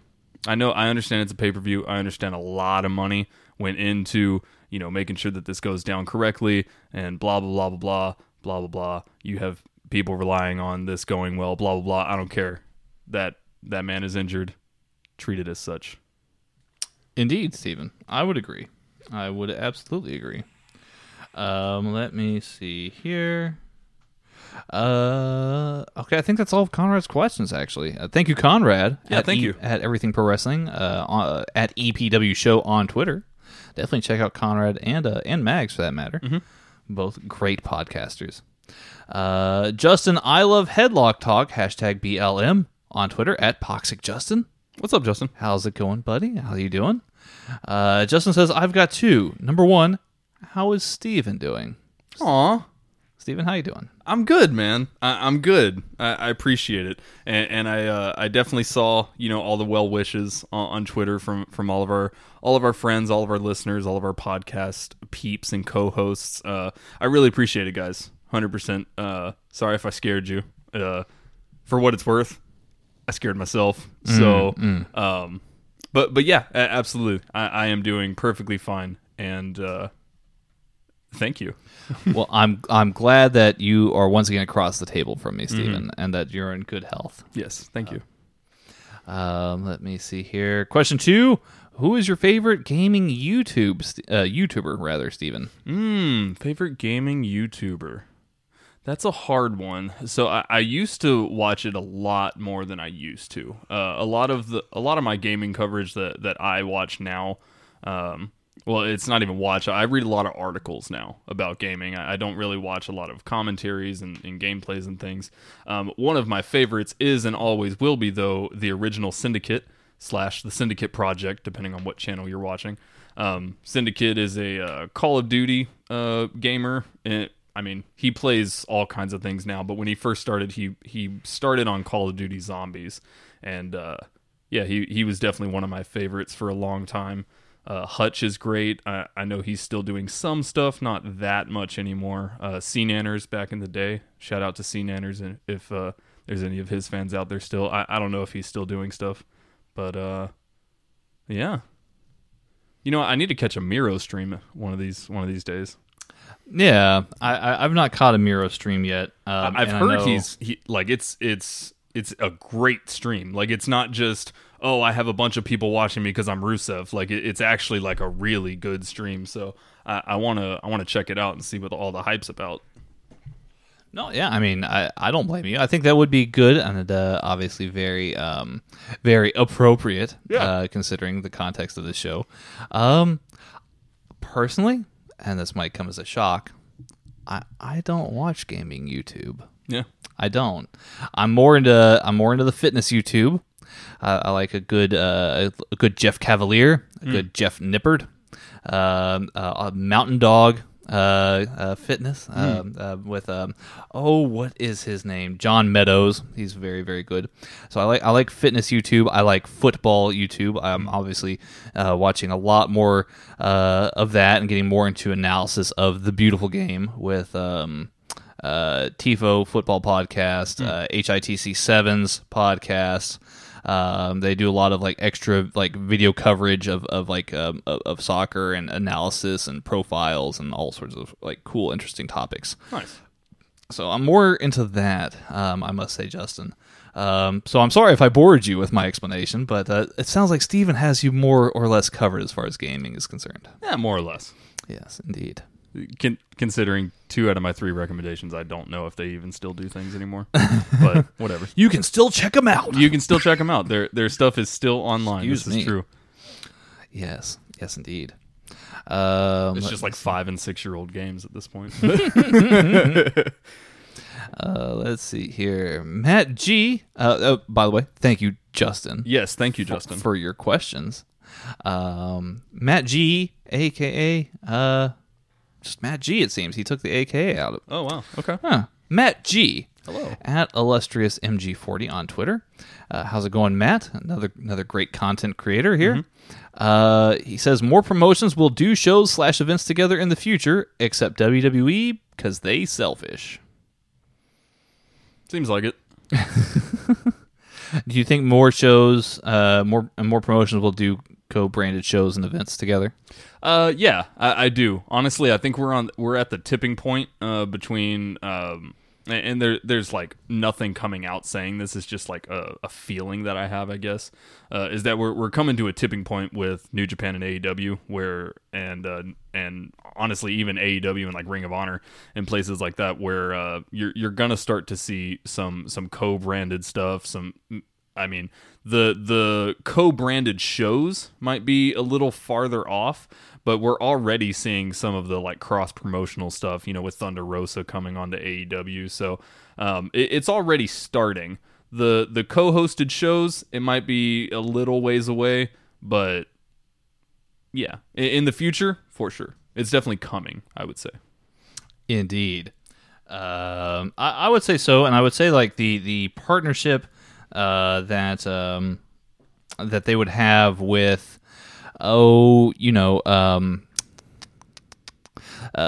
is it? NWA. Mm-hmm. That's very important right now. Right. I would say NWA is trying to still maintain its relevancy here in the landscape without putting on actual shows. And I think having Thunder Rosa on was good. I think it'd be a nice shout, a shout back to maybe proto AEW by having Nick Aldis around. I think that would be great. Nick Aldis is a great talent. So maybe bring him into the fold in some way, shape, or form. Yeah, NWA just has some really talented folks. So I do like that. Man, and I actually don't watch a lot of NWA. I've just seen like clips here and there. So I wasn't really familiar with Thunder Rosa, but man, what a great match that was. That was a really, really good match. Right. Absolutely. I definitely agree. That was probably top 1 or 2 matches of the night for me with that show. Yeah. Let me see here. So I do appreciate your question here, and thank you, Matt G, aka Matthias Black, aka Matt G at Illustrious MG40 on Twitter. Yes, thank you. Hope that answers your question. And yes, WWE, they selfish. They be selfish. Yes.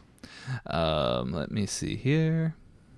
Marie Shadows at Marie_Shadows on Twitter. Hello, Marie. How's it going? Marie says Best Friends is the equivalent to Blink-182. I don't like Blink or Best Friends. So I guess she's saying that she doesn't like Blink-182 or the Best Friends. Oh, well then. I'm sorry to hear that. Blink-182 and Best Friends. They're both great, in my opinion. Well, yeah. I would agree. I think that Blink-182 is a fine band. I haven't liked their releases a whole lot. They've put out a couple good singles since Tom DeLonge left the band, but they used to be a nice little pop punk group.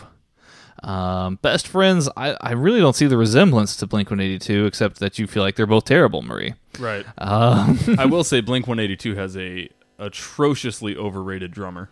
Just saying. You think Travis Barker's overrated? 100%. Look, Travis Barker is a great drummer. Yeah. But he's not this, like, drumming god that everyone says he is. He is absolutely not. I'm sorry. His technique is pretty superb, Steven. Sure. Steven's like, no. Look up Mike Portnoy. I know who Mike Portnoy is. No, I know you do. I'm just saying, like, look up Mike Portnoy and then look up a Travis Barker solo. Yeah. They're not even in the same realm. I'm not trying to all the way shit on Travis Barker. He's a great drummer. I mean, you obviously are. No, I'm saying he's a great drummer. Like 100%. He's a better drummer than I am. 100%. But like everyone just puts him up on this crazy pedestal that he's like this rock god. It's like, dude, calm down. Everyone calm down. He is a vegan, maybe perhaps the best vegan drummer. Sure. I'll give him that. Best vegan drummer. Is he vegan really though? Yeah. Fucking A. Right on. Yeah, he don't eat that meat.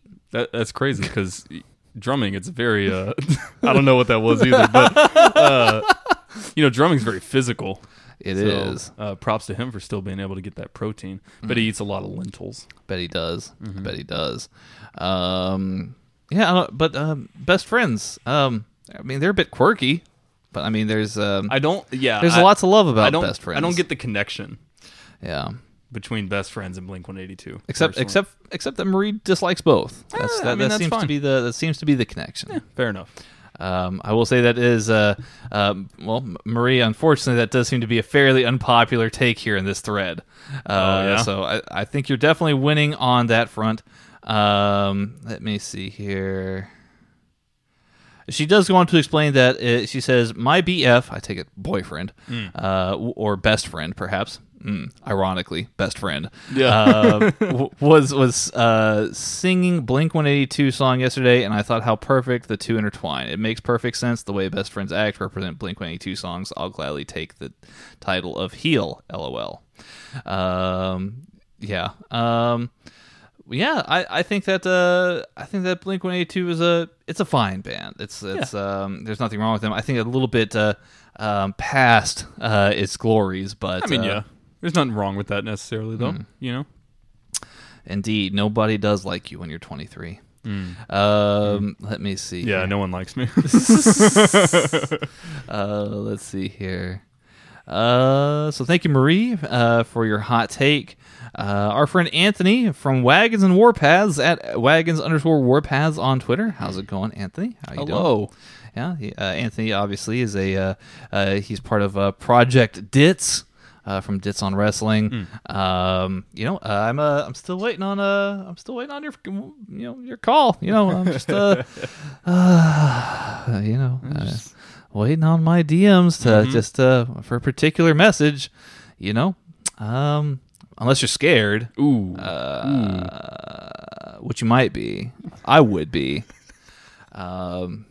Anyway, Tanner spitting the venom. yeah. Well, you can also listen to Anthony's stuff about the Buffalo football scene for the Buffalo Bills, if you're a Bills fan, or if you just like good information about football. I was going to make a really mean joke about something, and I'm not going to bring it up. Let me see. It wasn't about Buffalo or the Buffalo Bills. I promise you, Anthony. Let's see here. Anyway, on to Anthony's question. The G1 is the best thing in wrestling every year. Better than Wrestle Kingdom, better than WrestleMania weekend, better than anything in wrestling. Steven? It looks to be that way. Yeah, it looks to be that way. At least this year, for sure. I haven't been excited for any wrestling show like I have been for a G1. I mean, All Out to a certain degree. I don't know. It just kind of soured in my mouth after watching. It's just like, it was good, but it wasn't like what I wanted. Whatever. But G1, man. G1 looks killer. G1 is spicy this year. Yes, indeed. It is. It looks like they were like, oh yeah, it's the 30th anniversary of G1. Oh yeah, I'm just going to plop my ginormous genitals on this table here.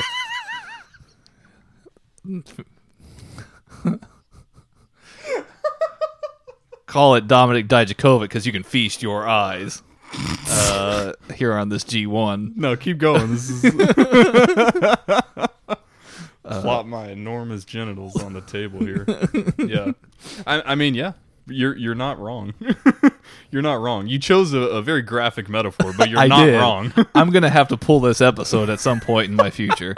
But anyway, yes, it is it's quite a spicy G1 this year, yes. And I'm looking very much forward to it. Let me see here. So thank you, Anthony. You are right. G1 is the best thing. I don't care what anybody says, whether you're an AEW fan or a WWE fan. You can both suck it. G1 is the best. Okay, you can't top it. Okay. Steven wants me to move on. I'm being far too aggressive about this. No, you're just like defending New Japan with a WWE catchphrase. It made me chuckle. It's okay. Okay. That's it. All right. Just made me chuckle. Well, thank you, Anthony, for your hot take. I agree with it. Yes, thank you. Craig from ProWrestlingMusings.com at Craig PW Musings. Craig says, unfortunately, Tomohiro Ishii is overrated. Steven's face, he's baffled. That's the door, sir.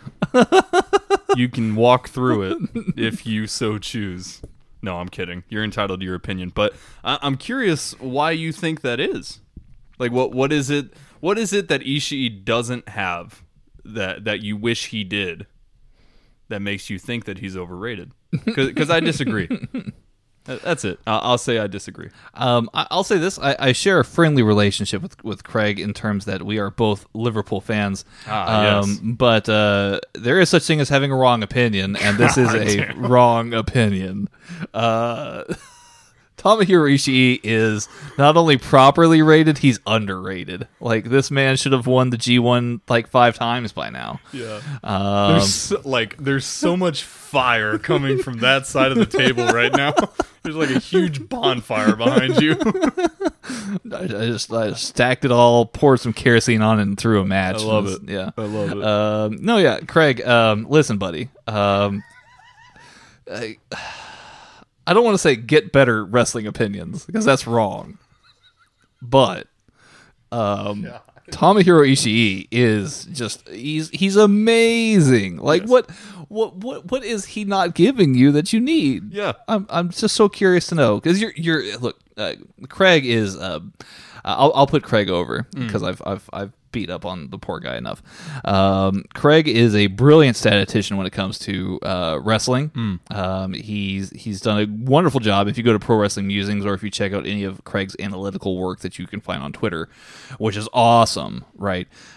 He does a lot of really great stats work on strikes and moves and things like that performed over the course of a match, and he finds really cool analytical insights that no one else that I'm aware of is even looking into right now. Which is really, really dope. But Craig, could you just go through your paperwork again for me, please, and try and find a way in which Tomohiro Ishii is not satisfying you enough? Because he certainly satisfies my wrestling needs and the needs of all sorts of other people around the world, I'm sure. This is true. This is true. But thank you, Craig, for your particularly hot take. Yes, thank you. That I tried not to blow a fuse there. Let's see here. SCW, the wrestling channel at SCW_Steve. How's it going? Hello. SCW_Steve says, Miro is rumored to be able to wrestle in New Japan Pro Wrestling under his AEW deal. Which wrestlers would you like to see him face? Best wishes to you guys, and have a great show. Well, thank you for the best wishes. I hope you have a great show as well, Steve. Yeah, thank you. Thank you. Steve is also a content creator, of course. Miro being rumored to be able to wrestle in New Japan under his AEW deal. That seems to be a frequent proclamation, it seems, by people who sign for AEW. I can't verify if this is actually true or not. I personally haven't seen the rumor. Okay. But it wouldn't surprise me in the least bit that Miro could work in other companies without any kind of restriction. I think John Moxley's only restriction is that he can't work in the U.S. With New Japan Pro Wrestling. If he's working in the U.S., he has to be working at an AEW event, or it's somehow sanctioned by AEW, it seems. For whatever reason, I mean, yeah, I just don't know. I just can't verify that. If Miro is in fact working or able to work for New Japan Pro Wrestling, Steven, what kind of matches would you like to see him have?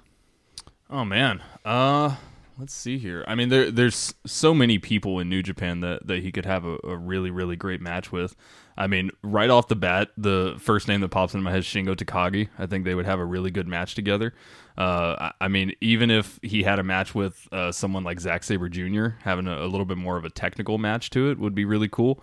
I mean, the thing with New Japan is like they have some of the best of every style almost. Like, yeah, I mean, whatever he wants to do, they have the guy for him over there, you know. So who knows? Yeah, I mean, I'd say that's a very valid point.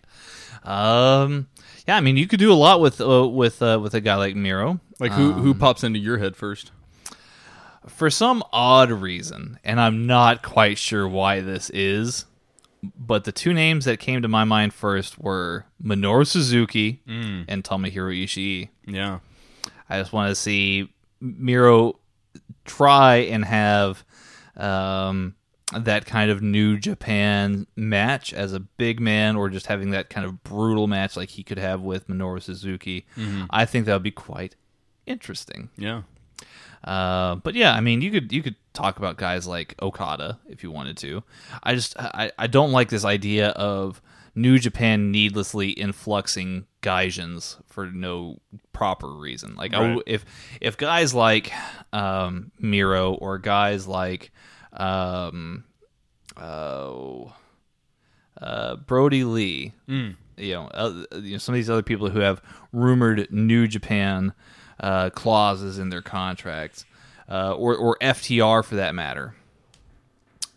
I just don't. I don't want it to be needless. I just don't want them like randomly dropped in G1 because, you know, who gives a, you know. But I think that it's I'd like to see it be for a reason, right? Right. Like I'd like it to make sense. No, I completely agree. I mean, it's basically our same point about AEW signing WWE guys. You just don't make it for no reason. Yes, I absolutely agree, and that actually brings up our next question. And we do thank you, SCW_Steve, for your question. Yes, thank you. Let me see here. Red Leaf Retrocast at Bowling JD, who I just sat down with earlier this morning and talked a little bit of WCW with. Nice. That was a fun episode, so make sure to catch that episode out for Red Leaf Retrocast. That was a lot of fun. So he says that Miro had one of the most embarrassing wrestling debuts I can remember ever seeing, ranging from the segment, the introduction, the Twitch integrated joking yet serious glass ceiling promo, and don't even get me started on his horrible attire. Yeah, it certainly could have gone a lot better than it did. Yeah. I will say that. I don't necessarily agree that the promo was like garbage. It definitely wasn't garbage. Again, it could have been better for sure. I think the promo aspect of it was the best part about this whole thing was his intensity when he did get serious about it. Right. However, The best gamer line made me chuckle. but see, like should it be that thing? No, it shouldn't. It shouldn't. Yeah. So I agree. Yeah. Yeah. Okay. So he did that whole thing, which was strange, right? I wasn't like a huge fan of that. But then like he comes out looking like he just rolled out of bed, and like hid his stash in a box underneath his bed, Yep. right? It's very, very weird attire to oversized pink t-shirt, almost looking like silk pajama pants. I told you in the car, his whole demeanor or attire and look reminded me of like Jaden Smith. Yeah. I could see that. I could absolutely see that. And I don't know. It's I think Mags raises a great point also in this thread about Miro, and the fact that this ex-WWE guy with a grudge kind of shtick is getting a little bit too repetitive. Like, I get it. You're out, finally. Yeah. You've got some things to say. That's why we have these podcasts. That's why you can go onto YouTube and speak your mind. That's why you can do it on Twitch. That's why you can do it all these other places. I know, I get it. You've got a national stage where you can open your grievances up. That's 100%, right? Well, we're almost getting this kind of thing that we see with, and this might be a weird comparison, but the thing that we see with some superhero movies and how like franchises get like rebooted all the time, and they always start out with an origin story, and it's the same origin story that superhero has had since like the 80s, and it's just so overplayed and overdone, and like we know what happens. It's kind of that equivalent here, where it's like we know. Like, we understand, and I'm so happy for you that you're not in that predicament anymore, but that can't be your character. You know what I mean? Yeah. No, I absolutely agree, man. And I'm in full agreement here with our friends over at the Red Leaf Retrocast. I really do absolutely agree with that. I still think Miro's going to be fairly successful. Yeah. I at least hope that for him. But we'll have to wait and see. We shall. Let me see here. So thank you guys for your question. Mike is turning heel at Bake O City on Twitter. Mike is turning heel says, Naito is the main reason I don't watch New Japan. Steven? Okay. This is kind of similar to the Ishii thing. Like, why? Why? Yeah, what is it that he's not doing? Like, what did he do to you, Mike? Right. If that is your name. Yeah. No, I mean, I disagree. I don't know. I wish that you could enjoy Naito, but I'm not sure why you don't. But I certainly do. Yeah, I mean, it's why don't you like Naito? Yeah. What does he do that offends you? Is it the spitting? I get that. That's gross. Yeah. But yeah, man, I'll say this. Please expand. I'd like to know your reasoning. Mike does say in part of this thread, he says that he does absolutely nothing for me, so that's a fair assessment. Cool. Okay. Yeah. Mike, that's well within your right. This is hot takes. It is hot takes. I mean, you came swinging, so Yeah. we can't be mad at you for that. Yeah. Best of luck. Yeah. Let me see here. So thank you. Mike is turning heel Yes. for your question or hot take Yeah. or Thank you for your take. just very. I'll move on. Paige Etheridge at Paige Etheridge1 on Twitter. How's it going, Paige? Hello, Paige. Paige says The Rock is hotter bald. Steven, where do you rank The Rock's hotness between him having hair and him not having hair? So, okay, this is gonna be a strange segue. I only cut my hair usually like once a year, right? And Yeah. I cut my hair usually right around May, right when it starts to get really hot outside, so that I can cool down, right? I can only assume that The Rock, you know, is very similar to me, at least in that he's probably cooler bald. Yes. Yeah. I've made a deal with myself, Stephen, because I know I'm very well aware of the men on both sides of my family and their relationship with their hair. Oh, I see. And it's very clear to me that maybe it's not long for this world. I don't know.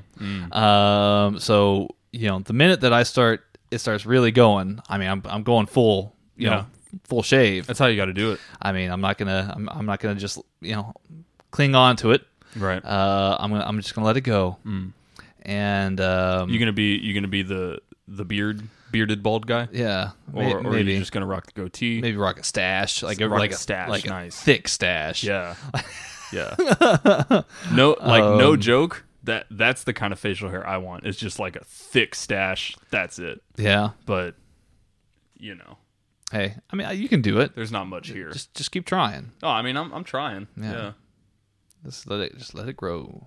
That's what I'm let it doing. grow. I invested in a trimmer instead of just a blade, and it changed my whole life.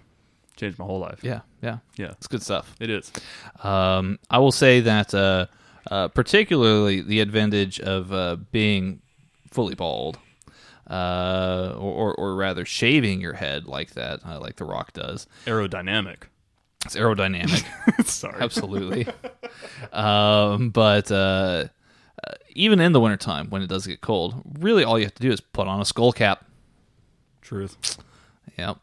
And you're good. Maybe some sunscreen when you're out in the hot heat. Right. You gotta Don't want to burn that scalp. sunscreen up that scalp. That scalp. Scalp. Thank you.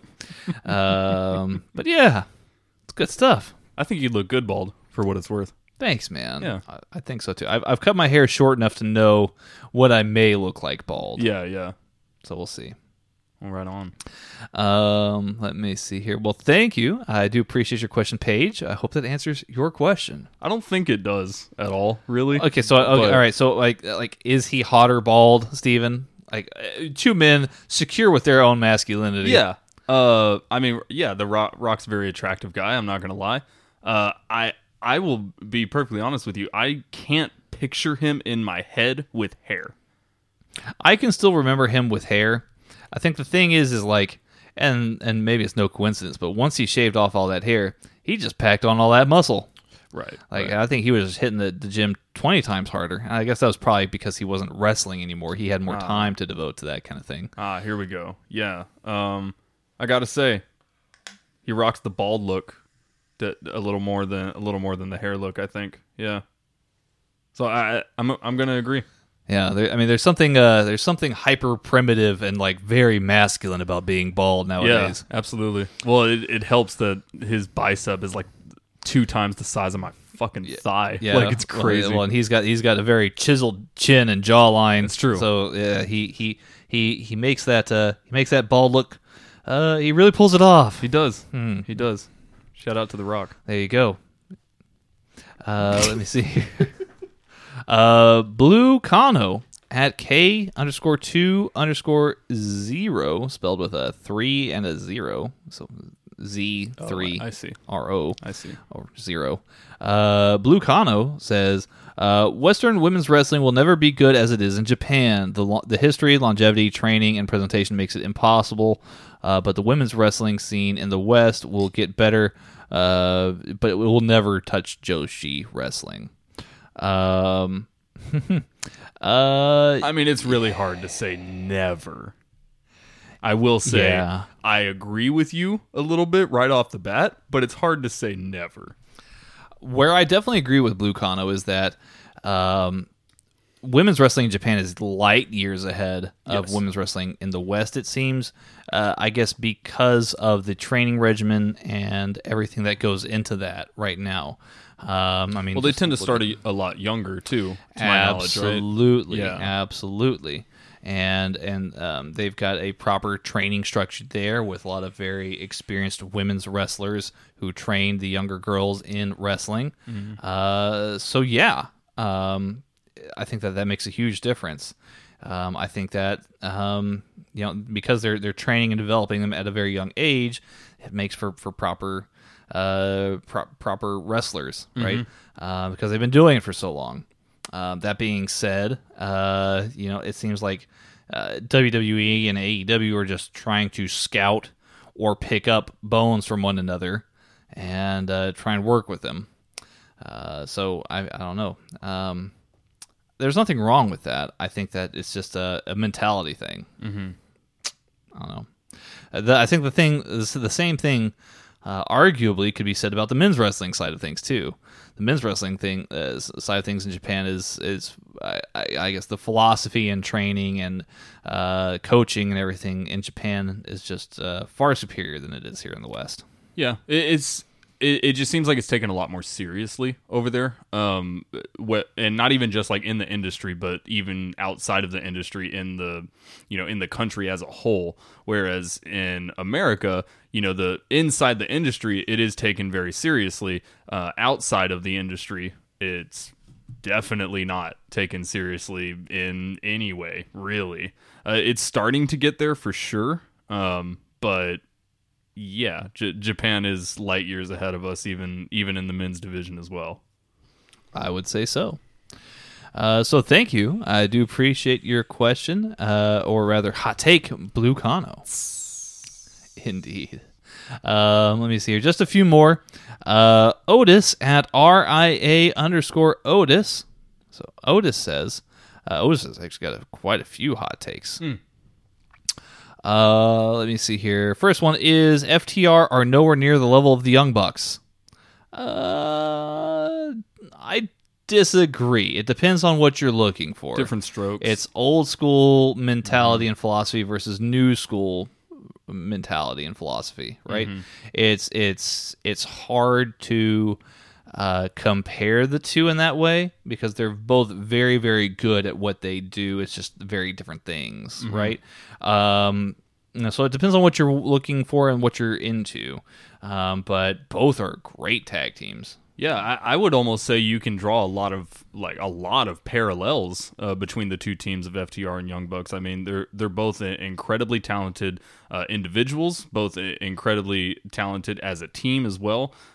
Very like on point in terms of communication and things like that. But yeah, it's really just two different styles. I would say they're extremely similar to each other. It's just depending on what you're looking for, one might suit your interests a little bit better. But I would actually say they're actually a very similar tag team in a lot of ways. I would say so. Yeah. I would definitely say so.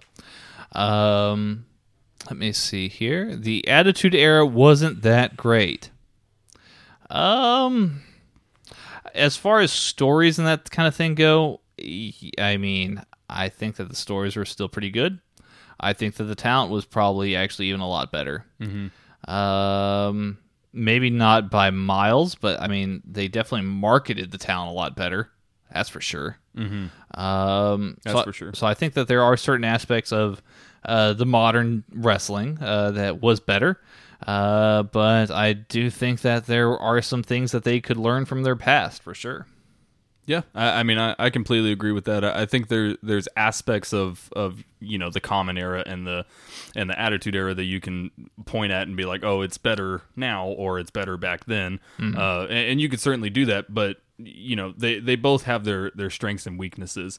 I will say I grew up in the quote unquote modern era, so I didn't see a lot of Attitude Era stuff as a kid. I really only started watching them, I mean, within the last 5 years, you know? So, I don't know, maybe my opinion isn't the best on this just because I don't have the first-hand experience of the Attitude Era. But, yeah, I'd say they both have their strengths and weaknesses. Fair enough. Rock is better than Austin. I mean, both are great. Both I mean, are you great, can't, yeah. you really can't like mince words between the two. They're both very, very good at what they do. I would say both are great promos. Both are great in the ring. They're both really good performers. They both got super over. Yeah. I mean, Rock is obviously a huge movie star and has gone on to do really great things post wrestling. Yeah, he was like the highest paid movie star of 2019. Something crazy like that. Yeah. That's nuts. So yeah, it's really difficult to kind of like split hairs there between Rock and Austin. CM Punk is good, but incredibly overrated. CM Punk is very good and properly rated, I think, in the annals of history. He won't go down as one of the all-time greats, but I think he will go down as somebody who really helped change things for the better, just in general, from the indie scene all the way up through WWE and beyond. So yeah, I think CM Punk's properly rated. Yeah, I mean, I agree. Well said. Roman is great. Steven gives like a shrug. Yeah, I mean, Roman's fine. That's not a false statement necessarily. I mean, Roman's a better wrestler than I am. Yeah, but we're slinging the word great around a lot. Roman is good for me. Yeah, Roman's fine. Yeah, I don't have a problem with Roman. I really like the transition that he's going through right now. I'd like to see more of it, where it goes. Roman, again, this is my opinion. Roman could be great, but right now I think Roman is good. Yes, I would agree. Flair damaged his legacy by wrestling for way too long. Yes, Ric Flair should have retired after he lost to Shawn Michaels at WrestleMania. Period. End of story. Yep.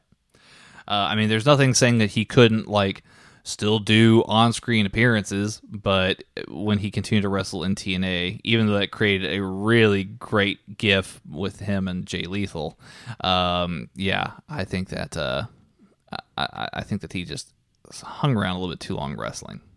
Well, it's just that thing where it's like, dude, you've proven yourself. You don't have to keep doing this. And I understand Ric Flair is a wrestler, man. He loves it. There's nothing more in the world than wrestling that he loves, and I 100% understand and respect that. But I don't know, man. You get to a certain point, you get to a certain age, and it's just like look back on your legacy, and you just don't really need to do that, Indeed. Last one here from Otis. Taker is overrated and has a stupid gimmick. This is Steven. These are some spicy takes this week. This one's almost insulting, really. I think you were trying to personally attack the Undertaker, and I'm not. I don't know, man. I don't know, Otis. Yeah. I think that the gimmick is I wholeheartedly, with all of my being, disagree with you. That's it. well. There you go, Otis. Yeah. I hope that we have answered all of your hot takes. Undertaker's one of the best gimmicks of all time. It truly is. Like, In fact, really. we listed him at number 1 on our list with Project Ditz. Yeah. As For good far as reason. Best gimmicks. Yeah, absolutely for a good reason. And yeah, Ditz still won't answer my DMs. So,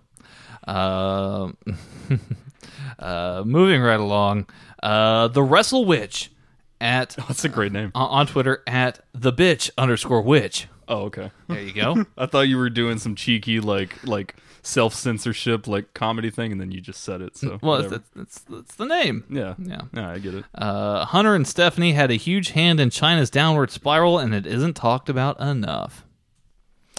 Oh, I thought they were talking about Like the country. like the country of China. I was like, whoa, fill me in, please. I need to know.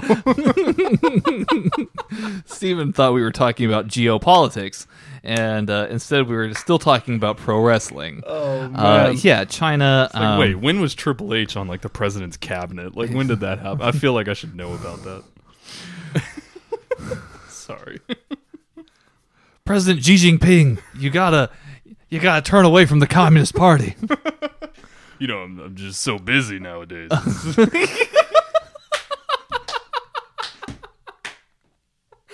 Oh, okay. Little headlock talk inside joke between Steven and I.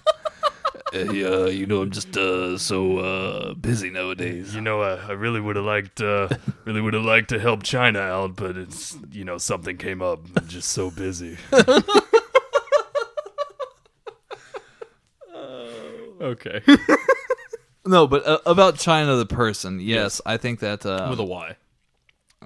yes, China with a Y. I would actually, I would agree. I think that they definitely played a huge part in it. Is it talked about enough? Yeah, probably not. But I think that is systemic and Right. yeah, for a reason that WWE would like to keep quiet about. Because I don't think they would want to know, or that they would want you to know, rather, that they may or may not have had a personal hand in blackballing China kind of out of the business. Mm-hmm. Yeah. Yep. I think that's about right. So I hope that answers your question. And what would be a round of headlock talk hot takes if it weren't for our good buddy Mike Charlip at MikeJC821 on Twitter? How's it going, Mike? 821. I don't know where that was. What's a- up, Mike? It's New York, Oh, okay. I'm sure, right? I mean, I would assume so. Yeah. Let me see here. Maybe 821 something else. I can look it up. I thought it was like a New York area code. I mean, that sounds right. Anyway, Mike says, I can't wait to see Miro in New Japan. He's going to kill it in both AEW and New Japan Pro Wrestling. I just want him to prove everyone wrong. Who are we talking about? I'm sorry. I was looking up 821. It's in Texas, by the way. Oh, interesting. Yeah. Oh, well, there I you don't think go. it's an area code, though. Yeah, maybe that's Mike's birthday. I don't know. Maybe. I'll have to ask Mike again someday. Yeah. Anyway, he wants Miro to do well in New Japan. He wants him to kill it in New Japan and AEW and prove everyone wrong. Yes, that would be great. That would be great. Yeah. Anytime that the mass groups of people are proven wrong, I like it. Specifically when it comes to wrestling. Yes. I would like to imagine that I don't feel that way about everything, but when it comes to wrestling, I do like it when somebody proves somebody wrong. Yes. I agree. Indeed. Good take, Mike. Indeed. Thank you, Mike, for your take. Let me see here. Mike also goes on to say, so AOP, the authors of Pain, are gone. which is just mind-blowing. Every single tag team is practically breaking up. Why does Vince even have tag titles when he continues not to care at all? Man, that's a great question. That's a real great question. Yeah, I mean, it's hard to explain. I mean, the tag teams that they do care about seem to either always break up or, just kind of go by the wayside. The only one that's really kind of stayed relevant is the New Day, which I said they very like strange. No, it's okay. they they're not just a tag team though. Like they transcend like the tag team division. You know, they're their own thing. Honestly, so I wouldn't even like. Yes, they do compete in the tag team division, but like New Day by itself is just like an entity that lives within WWE. If that makes sense, you know what I mean? Yeah, that makes sense. Yeah, I get that. I mean, should WWE even have tag team titles anymore? I mean, sure, because I mean, it doesn't make a difference for them, but I mean, it's. And this is a really crappy argument, but I'm going to make it anyway. If they didn't have a tag division, then people are going to moan that they don't have a tag division, right? If they don't have tag titles, people are going to be like, oh, why don't you have the tag team titles? Yeah, I mean, they arguably don't have a tag team division now. Yeah. You know? Yeah. I don't know. But to your point, like, I 100% agree. Like, people are going to complain. And once you fix the things that people are complaining about, then they're going to find something else to complain about. So, I mean... they don't necessarily need the titles, but if they were to get rid of them, that's just another group of people that would be mad. So, I mean, I definitely feel for WWE in a lot of aspects where it's like, you're kind of damned if you do, damned if you don't. But at the same time, if that's the case, then just do it. You know? Yeah. Make as many people happy as you can. Even though you can't please everybody, please as many as you can. You know? Yes. No, I think that these are all very valid takes here from you here, Steven, and from Mike. Steven's making an odd face at me right now. Sorry. No, it's fine. Let me see here. Mike will close out hot takes with a very interesting question, and actually a little bit of back and forth also with Mags. So I'm gonna raise both of their points here. Mike at MikeJC821 on Twitter says, "Is it safe to say as long as Vince is around, things will never truly make sense in WWE?" For counterpoint, our good friend Mags at Twitter on DEJ Kirkby, on Twitter at DEJ Kirkby, rather. Mags actually provides a counterpoint saying, I think it's safe to say no matter who takes over, the changes won't be as sweeping as many would hope. Ooh, yeah. Both of these are very valid points here. Mm-hmm. I would like to think that WWE would be a different product and it would go into a different direction. I think that no matter the subject matter within sports, whenever there's a takeover or a changeover in ownership, there's always going to be some slight little bit of differences, right? Especially like if you see like a coaching change, right? Like in a pro sports team, those can sometimes be radically different than what would normally be the case. But I do think that Mags raises a great point in that I can't see WWE not doing WWE things.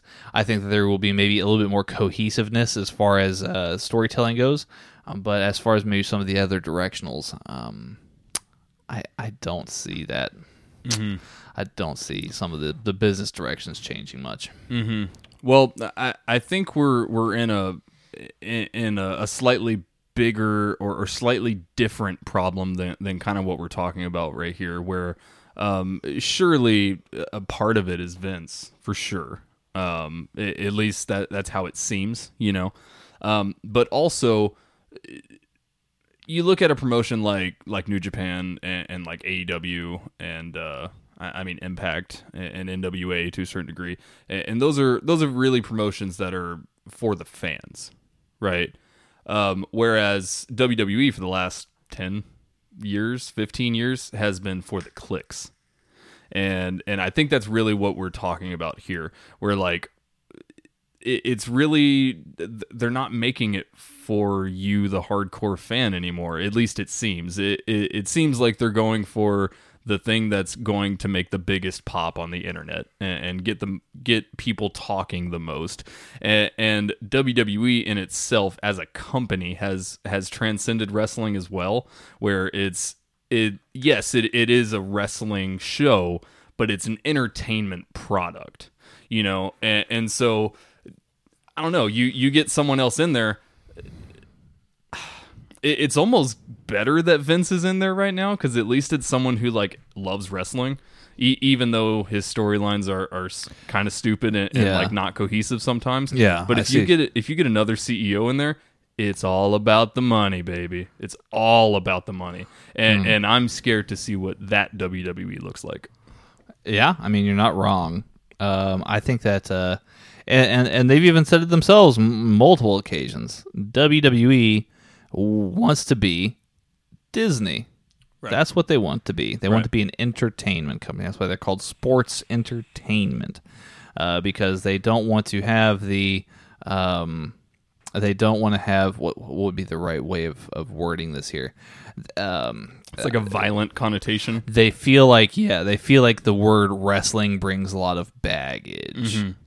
From an old time that's really kind of fringe. It's not very highbrow. Generally speaking, it's got a lot of problems with political correctness. I would say that wrestling has become a lot more progressive, especially in recent years, and really in a very short amount of time. But I think that's where WWE is trying to maybe distance themselves. I know that we go on and on and on about why aren't they more of a wrestling-centric company? Well, these are the reasons. They are a publicly traded company. AEW is not. Yep. That's it. Yep.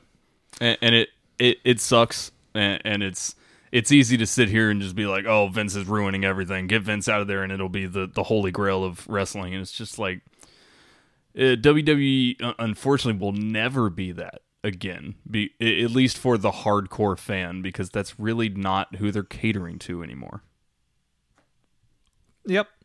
No, that's absolutely right. And I think that closes out Hot Takes this week. Indeed, Stephen. Which can only mean one thing. We've only got one segment left, and one segment left only, which is where we put on our snorkels and take a deep dive down into, of course, If Wishes Were Fishes. This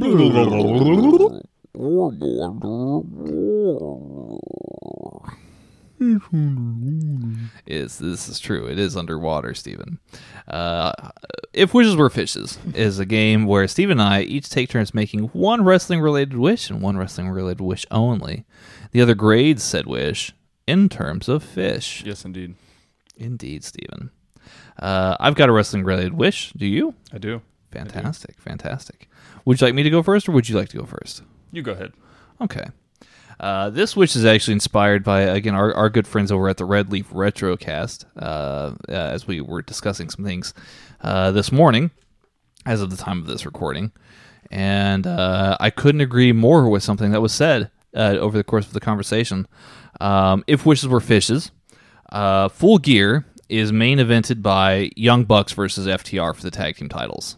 Simple wish, but I think that this AEW needs to highlight what they do best. That's tag team wrestling. These are easily two of the best tag teams on the planet, bar none. And I think that they could put on a classic of a match. So yeah, If Wishes Were Fishes, Full Gear, main event, FTR versus Young Bucks for the tag team titles. Yeah. That's a killer wish. I mean, for all the reasons that you had said, I mean, I completely agree with. I mean, AEW, I mean, they do a lot of things right. The one thing that no one can touch is their tag team division. So you highlight that at a huge pay-per-view like Full Gear, and you got a recipe for some success right there. So very, very good wish. I'm going to go ahead and give you 4 swordfish. Swordfish, eh? Well, thank you for your swordfish, Stephen. Yeah, thank you for that wish. I really do hope that comes true, because that would be a really killer match. It really would be. I agree. So for my wish, we're also on AEW for this wish. Oh, wow. It's a pretty simple wish, but I think it needs to be said. So All Out, we talked about it at the top of the show. You and Mags talked about it last week. And one thing that I mentioned and that I just couldn't get out of my head was that fall from Matt Hardy, right? So if wishes were fishes, Matt Hardy just kind of goes away for a little bit and really gets the rest that he needs. And don't rush this at all. Make sure that he's completely rested when he comes back. And when he does come back, let's make him an on-screen talent. He doesn't need to wrestle anymore. Yeah, and that's coming from a Hardy Boys super fan. Like, Hardy Boys are one of the biggest reasons that I fell in love with wrestling, and it hurts me to say that Matt Hardy, please don't wrestle anymore. But if wishes were fishes, Matt Hardy, please don't wrestle anymore. My heart can't take it. I think that I definitely agree with the take on him taking a break for at least an extended amount of time. I think that if and when the day comes that Jeff Hardy, if he was to get out of his WWE deal and if he was to make it to AEW, I think that you could certainly see Matt Hardy reprise that role. But I definitely agree with the fact that he should take a break. It should be for a long while. He should be mentoring other talents backstage. And I think that he needs to go through an extensive amount, a Daniel Bryan level amount of testing, just to make sure that we can make sure he's clear, make sure that he's well. Right? I know that people probably don't want to hear that because it took Daniel Bryan years to get back into the ring. But I think that extensive testing does need to be done to make sure that he's absolutely A-OK. Head injuries are no joke, folks. Yeah, and I don't want to turn this into like a business like PR thing, but I'm just gonna mention it. If they do handle this Matt Hardy situation well and with a reserved hand, that is very good PR for AEW. I'll say that. And not that that's what's important. What's important is Matt's health. I want to stress that. I'm just saying if AEW does handle this well, that's good PR for them, considering some of the past injury shenanigans, kind of controversies that we've heard from WWE in the past. I agree. So for your wish, I'm going to actually give you. Let me see here. What kind of fish would this work best with? Give me 1 second. Let me see if I can get maybe a little bit creative here. Okay. I was thinking of. I had one, but it wasn't a fish. It was a dog. A blue heeler. It'd be a perfect dog, but this isn't if wishes were puppies or whatever. That's a terrible name. If fishes were puppies. Did y'all hear that If Fishes Were Puppies segment on Headlock Talk last week? I don't know what the fuck those guys were talking about. That was so strange. Let me see here. Ooh. Or maybe a fish that's known for its healing properties. I was going to go with the Oranda goldfish because it looks as though it has a brain that sits on top of its head. Ah, beautiful. And I don't mean that in like it has a brain in its head. Right. That's normal. Most do. This one looks like it actually has like a human brain on top of its head. Oh, I see. And brains are important. Brains are important. This is true. So that's my fish for you, Steven. So 5 Oranda goldfish. Full 5 Oranda goldfish. Yep. All right. Yep. Well, thank you, sir. I appreciate it. Absolutely, Steven. Well, that has been yet another successful episode of Headlock Talk this week. We thank you all for tuning in. And I'm glad that Steven's back. I'm glad to be back. I'm glad that you're back, man. Yeah. But yes, make sure to follow us on Twitter at Headlock Talk, where you will get all of our episodes and stuff. Currently, as Steven is recuperating, we're just going to do the one episode for right now. We'll see what happens next week. Who knows? We might slowly bring back more content. We might just change up what we're doing. To be perfectly honest, we don't want things to ever get stale around here. Right. But we'll see what happens, right?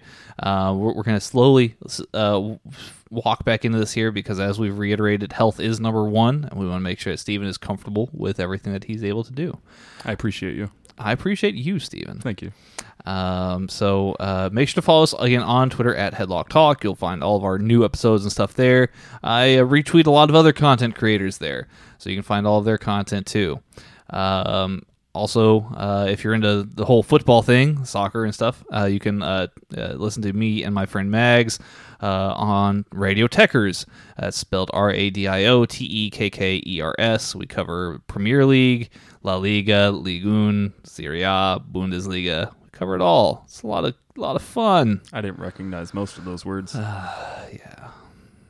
I got Premier League, though. I got that one. Most Americans don't. Anyway, I think I just saw the first time Tanner's ever been disappointed in me. Oh, goodness. So make sure to do all that good stuff. If you're listening to us, wherever you're listening to us, really, make sure to hit that subscribe button wherever you're listening to podcasts, be it iTunes, Spotify, Google Play, anywhere else for that matter, and leave us a 5-star rating review. We want to climb up those Apple charts and be the number one wrestling podcast. Yeah. Numero uno. Cierro Miro. Numero uno. Yeah. We really need to get video on this podcast. Absolutely. Goodness. Oh, yes, the sponsors. Yes. Well, I totally was like, let's go home, Steven. Yeah, you can definitely use promo code HLT10 at 3 different websites now, which is all very, very cool, by the way. So if you were to go on to naturallyhemps.com, you can use promo code HLT10 for 10% off on all of your CBD needs, be it CBD gummies, CBD sublinguals, CBD lotions, CBD bath bombs, all that stuff. So all sorts of CBD goodness. The CBD gummies are especially tasty. I like them. It's good stuff there. And all sorts of good other stuff there. Important to note, Naturally Hemp's vape enhancement no longer available in the state of Texas. Just wanted to let you guys know. Yeah. Well then. So yeah, just make sure to keep an eye out for that if you are a Texan and buying CBD. Make sure to check that out. Again, promo code HLT10, and this offer never expires. So you can go your first time, your second time, your 100th time, your 1000th time, and still use promo code HLT10 for all of your CBD purchases. You can also go to their sister site, naturallypuresanitizer.com, for all of your hand sanitizer needs. Promo code HLT10 for 10% off works there too. So you can buy anything from a small bottle that you can put in your purse, in your car, in your pocket, or all the way up to a gallon-sized bottle, so you can refill all of your other bottles in your home. So make sure to do that. Hand sanitizer is very important nowadays. You got to keep clean hands, folks. So use promo code HLT10 at checkout at naturallypure.com, naturallypuresanitizer.com, rather, for all of your hand sanitizer needs. Yes, indeed. Steven, if you're a vapor and in need of e-liquid, where do you go? You will go to AmericanVaporCompany.com. Use promo code HLT10. Gets you 10% off on all the juices that you could want. They have, really, honestly, they have like any flavor that you could want. They got tobacco, candy, fruit, dessert, menthol. Whatever you're looking for, they definitely have it. So make sure you go to AmericanVaporCompany.com. Use promo code HLT10 to get 10% off your order. And again, like the Jack Gentleman said, this promo code never, ever expires. So naturallyhemps.com, naturallypuresanitizer.com, and AmericanVaporCompany.com. Promo code HLT10, 10% off your entire order. Indeed. Skadoosh. Oh, good times. Well, thanks, Steven. I think that just about does it here today. I think that's it. I thank you all for tuning in to yet another episode of Headlock Talk. Yes, thank you. Y'all take care out there. Be safe. Know that we love you. And have yourselves a great rest of your day. Later, y'all. Bye-bye.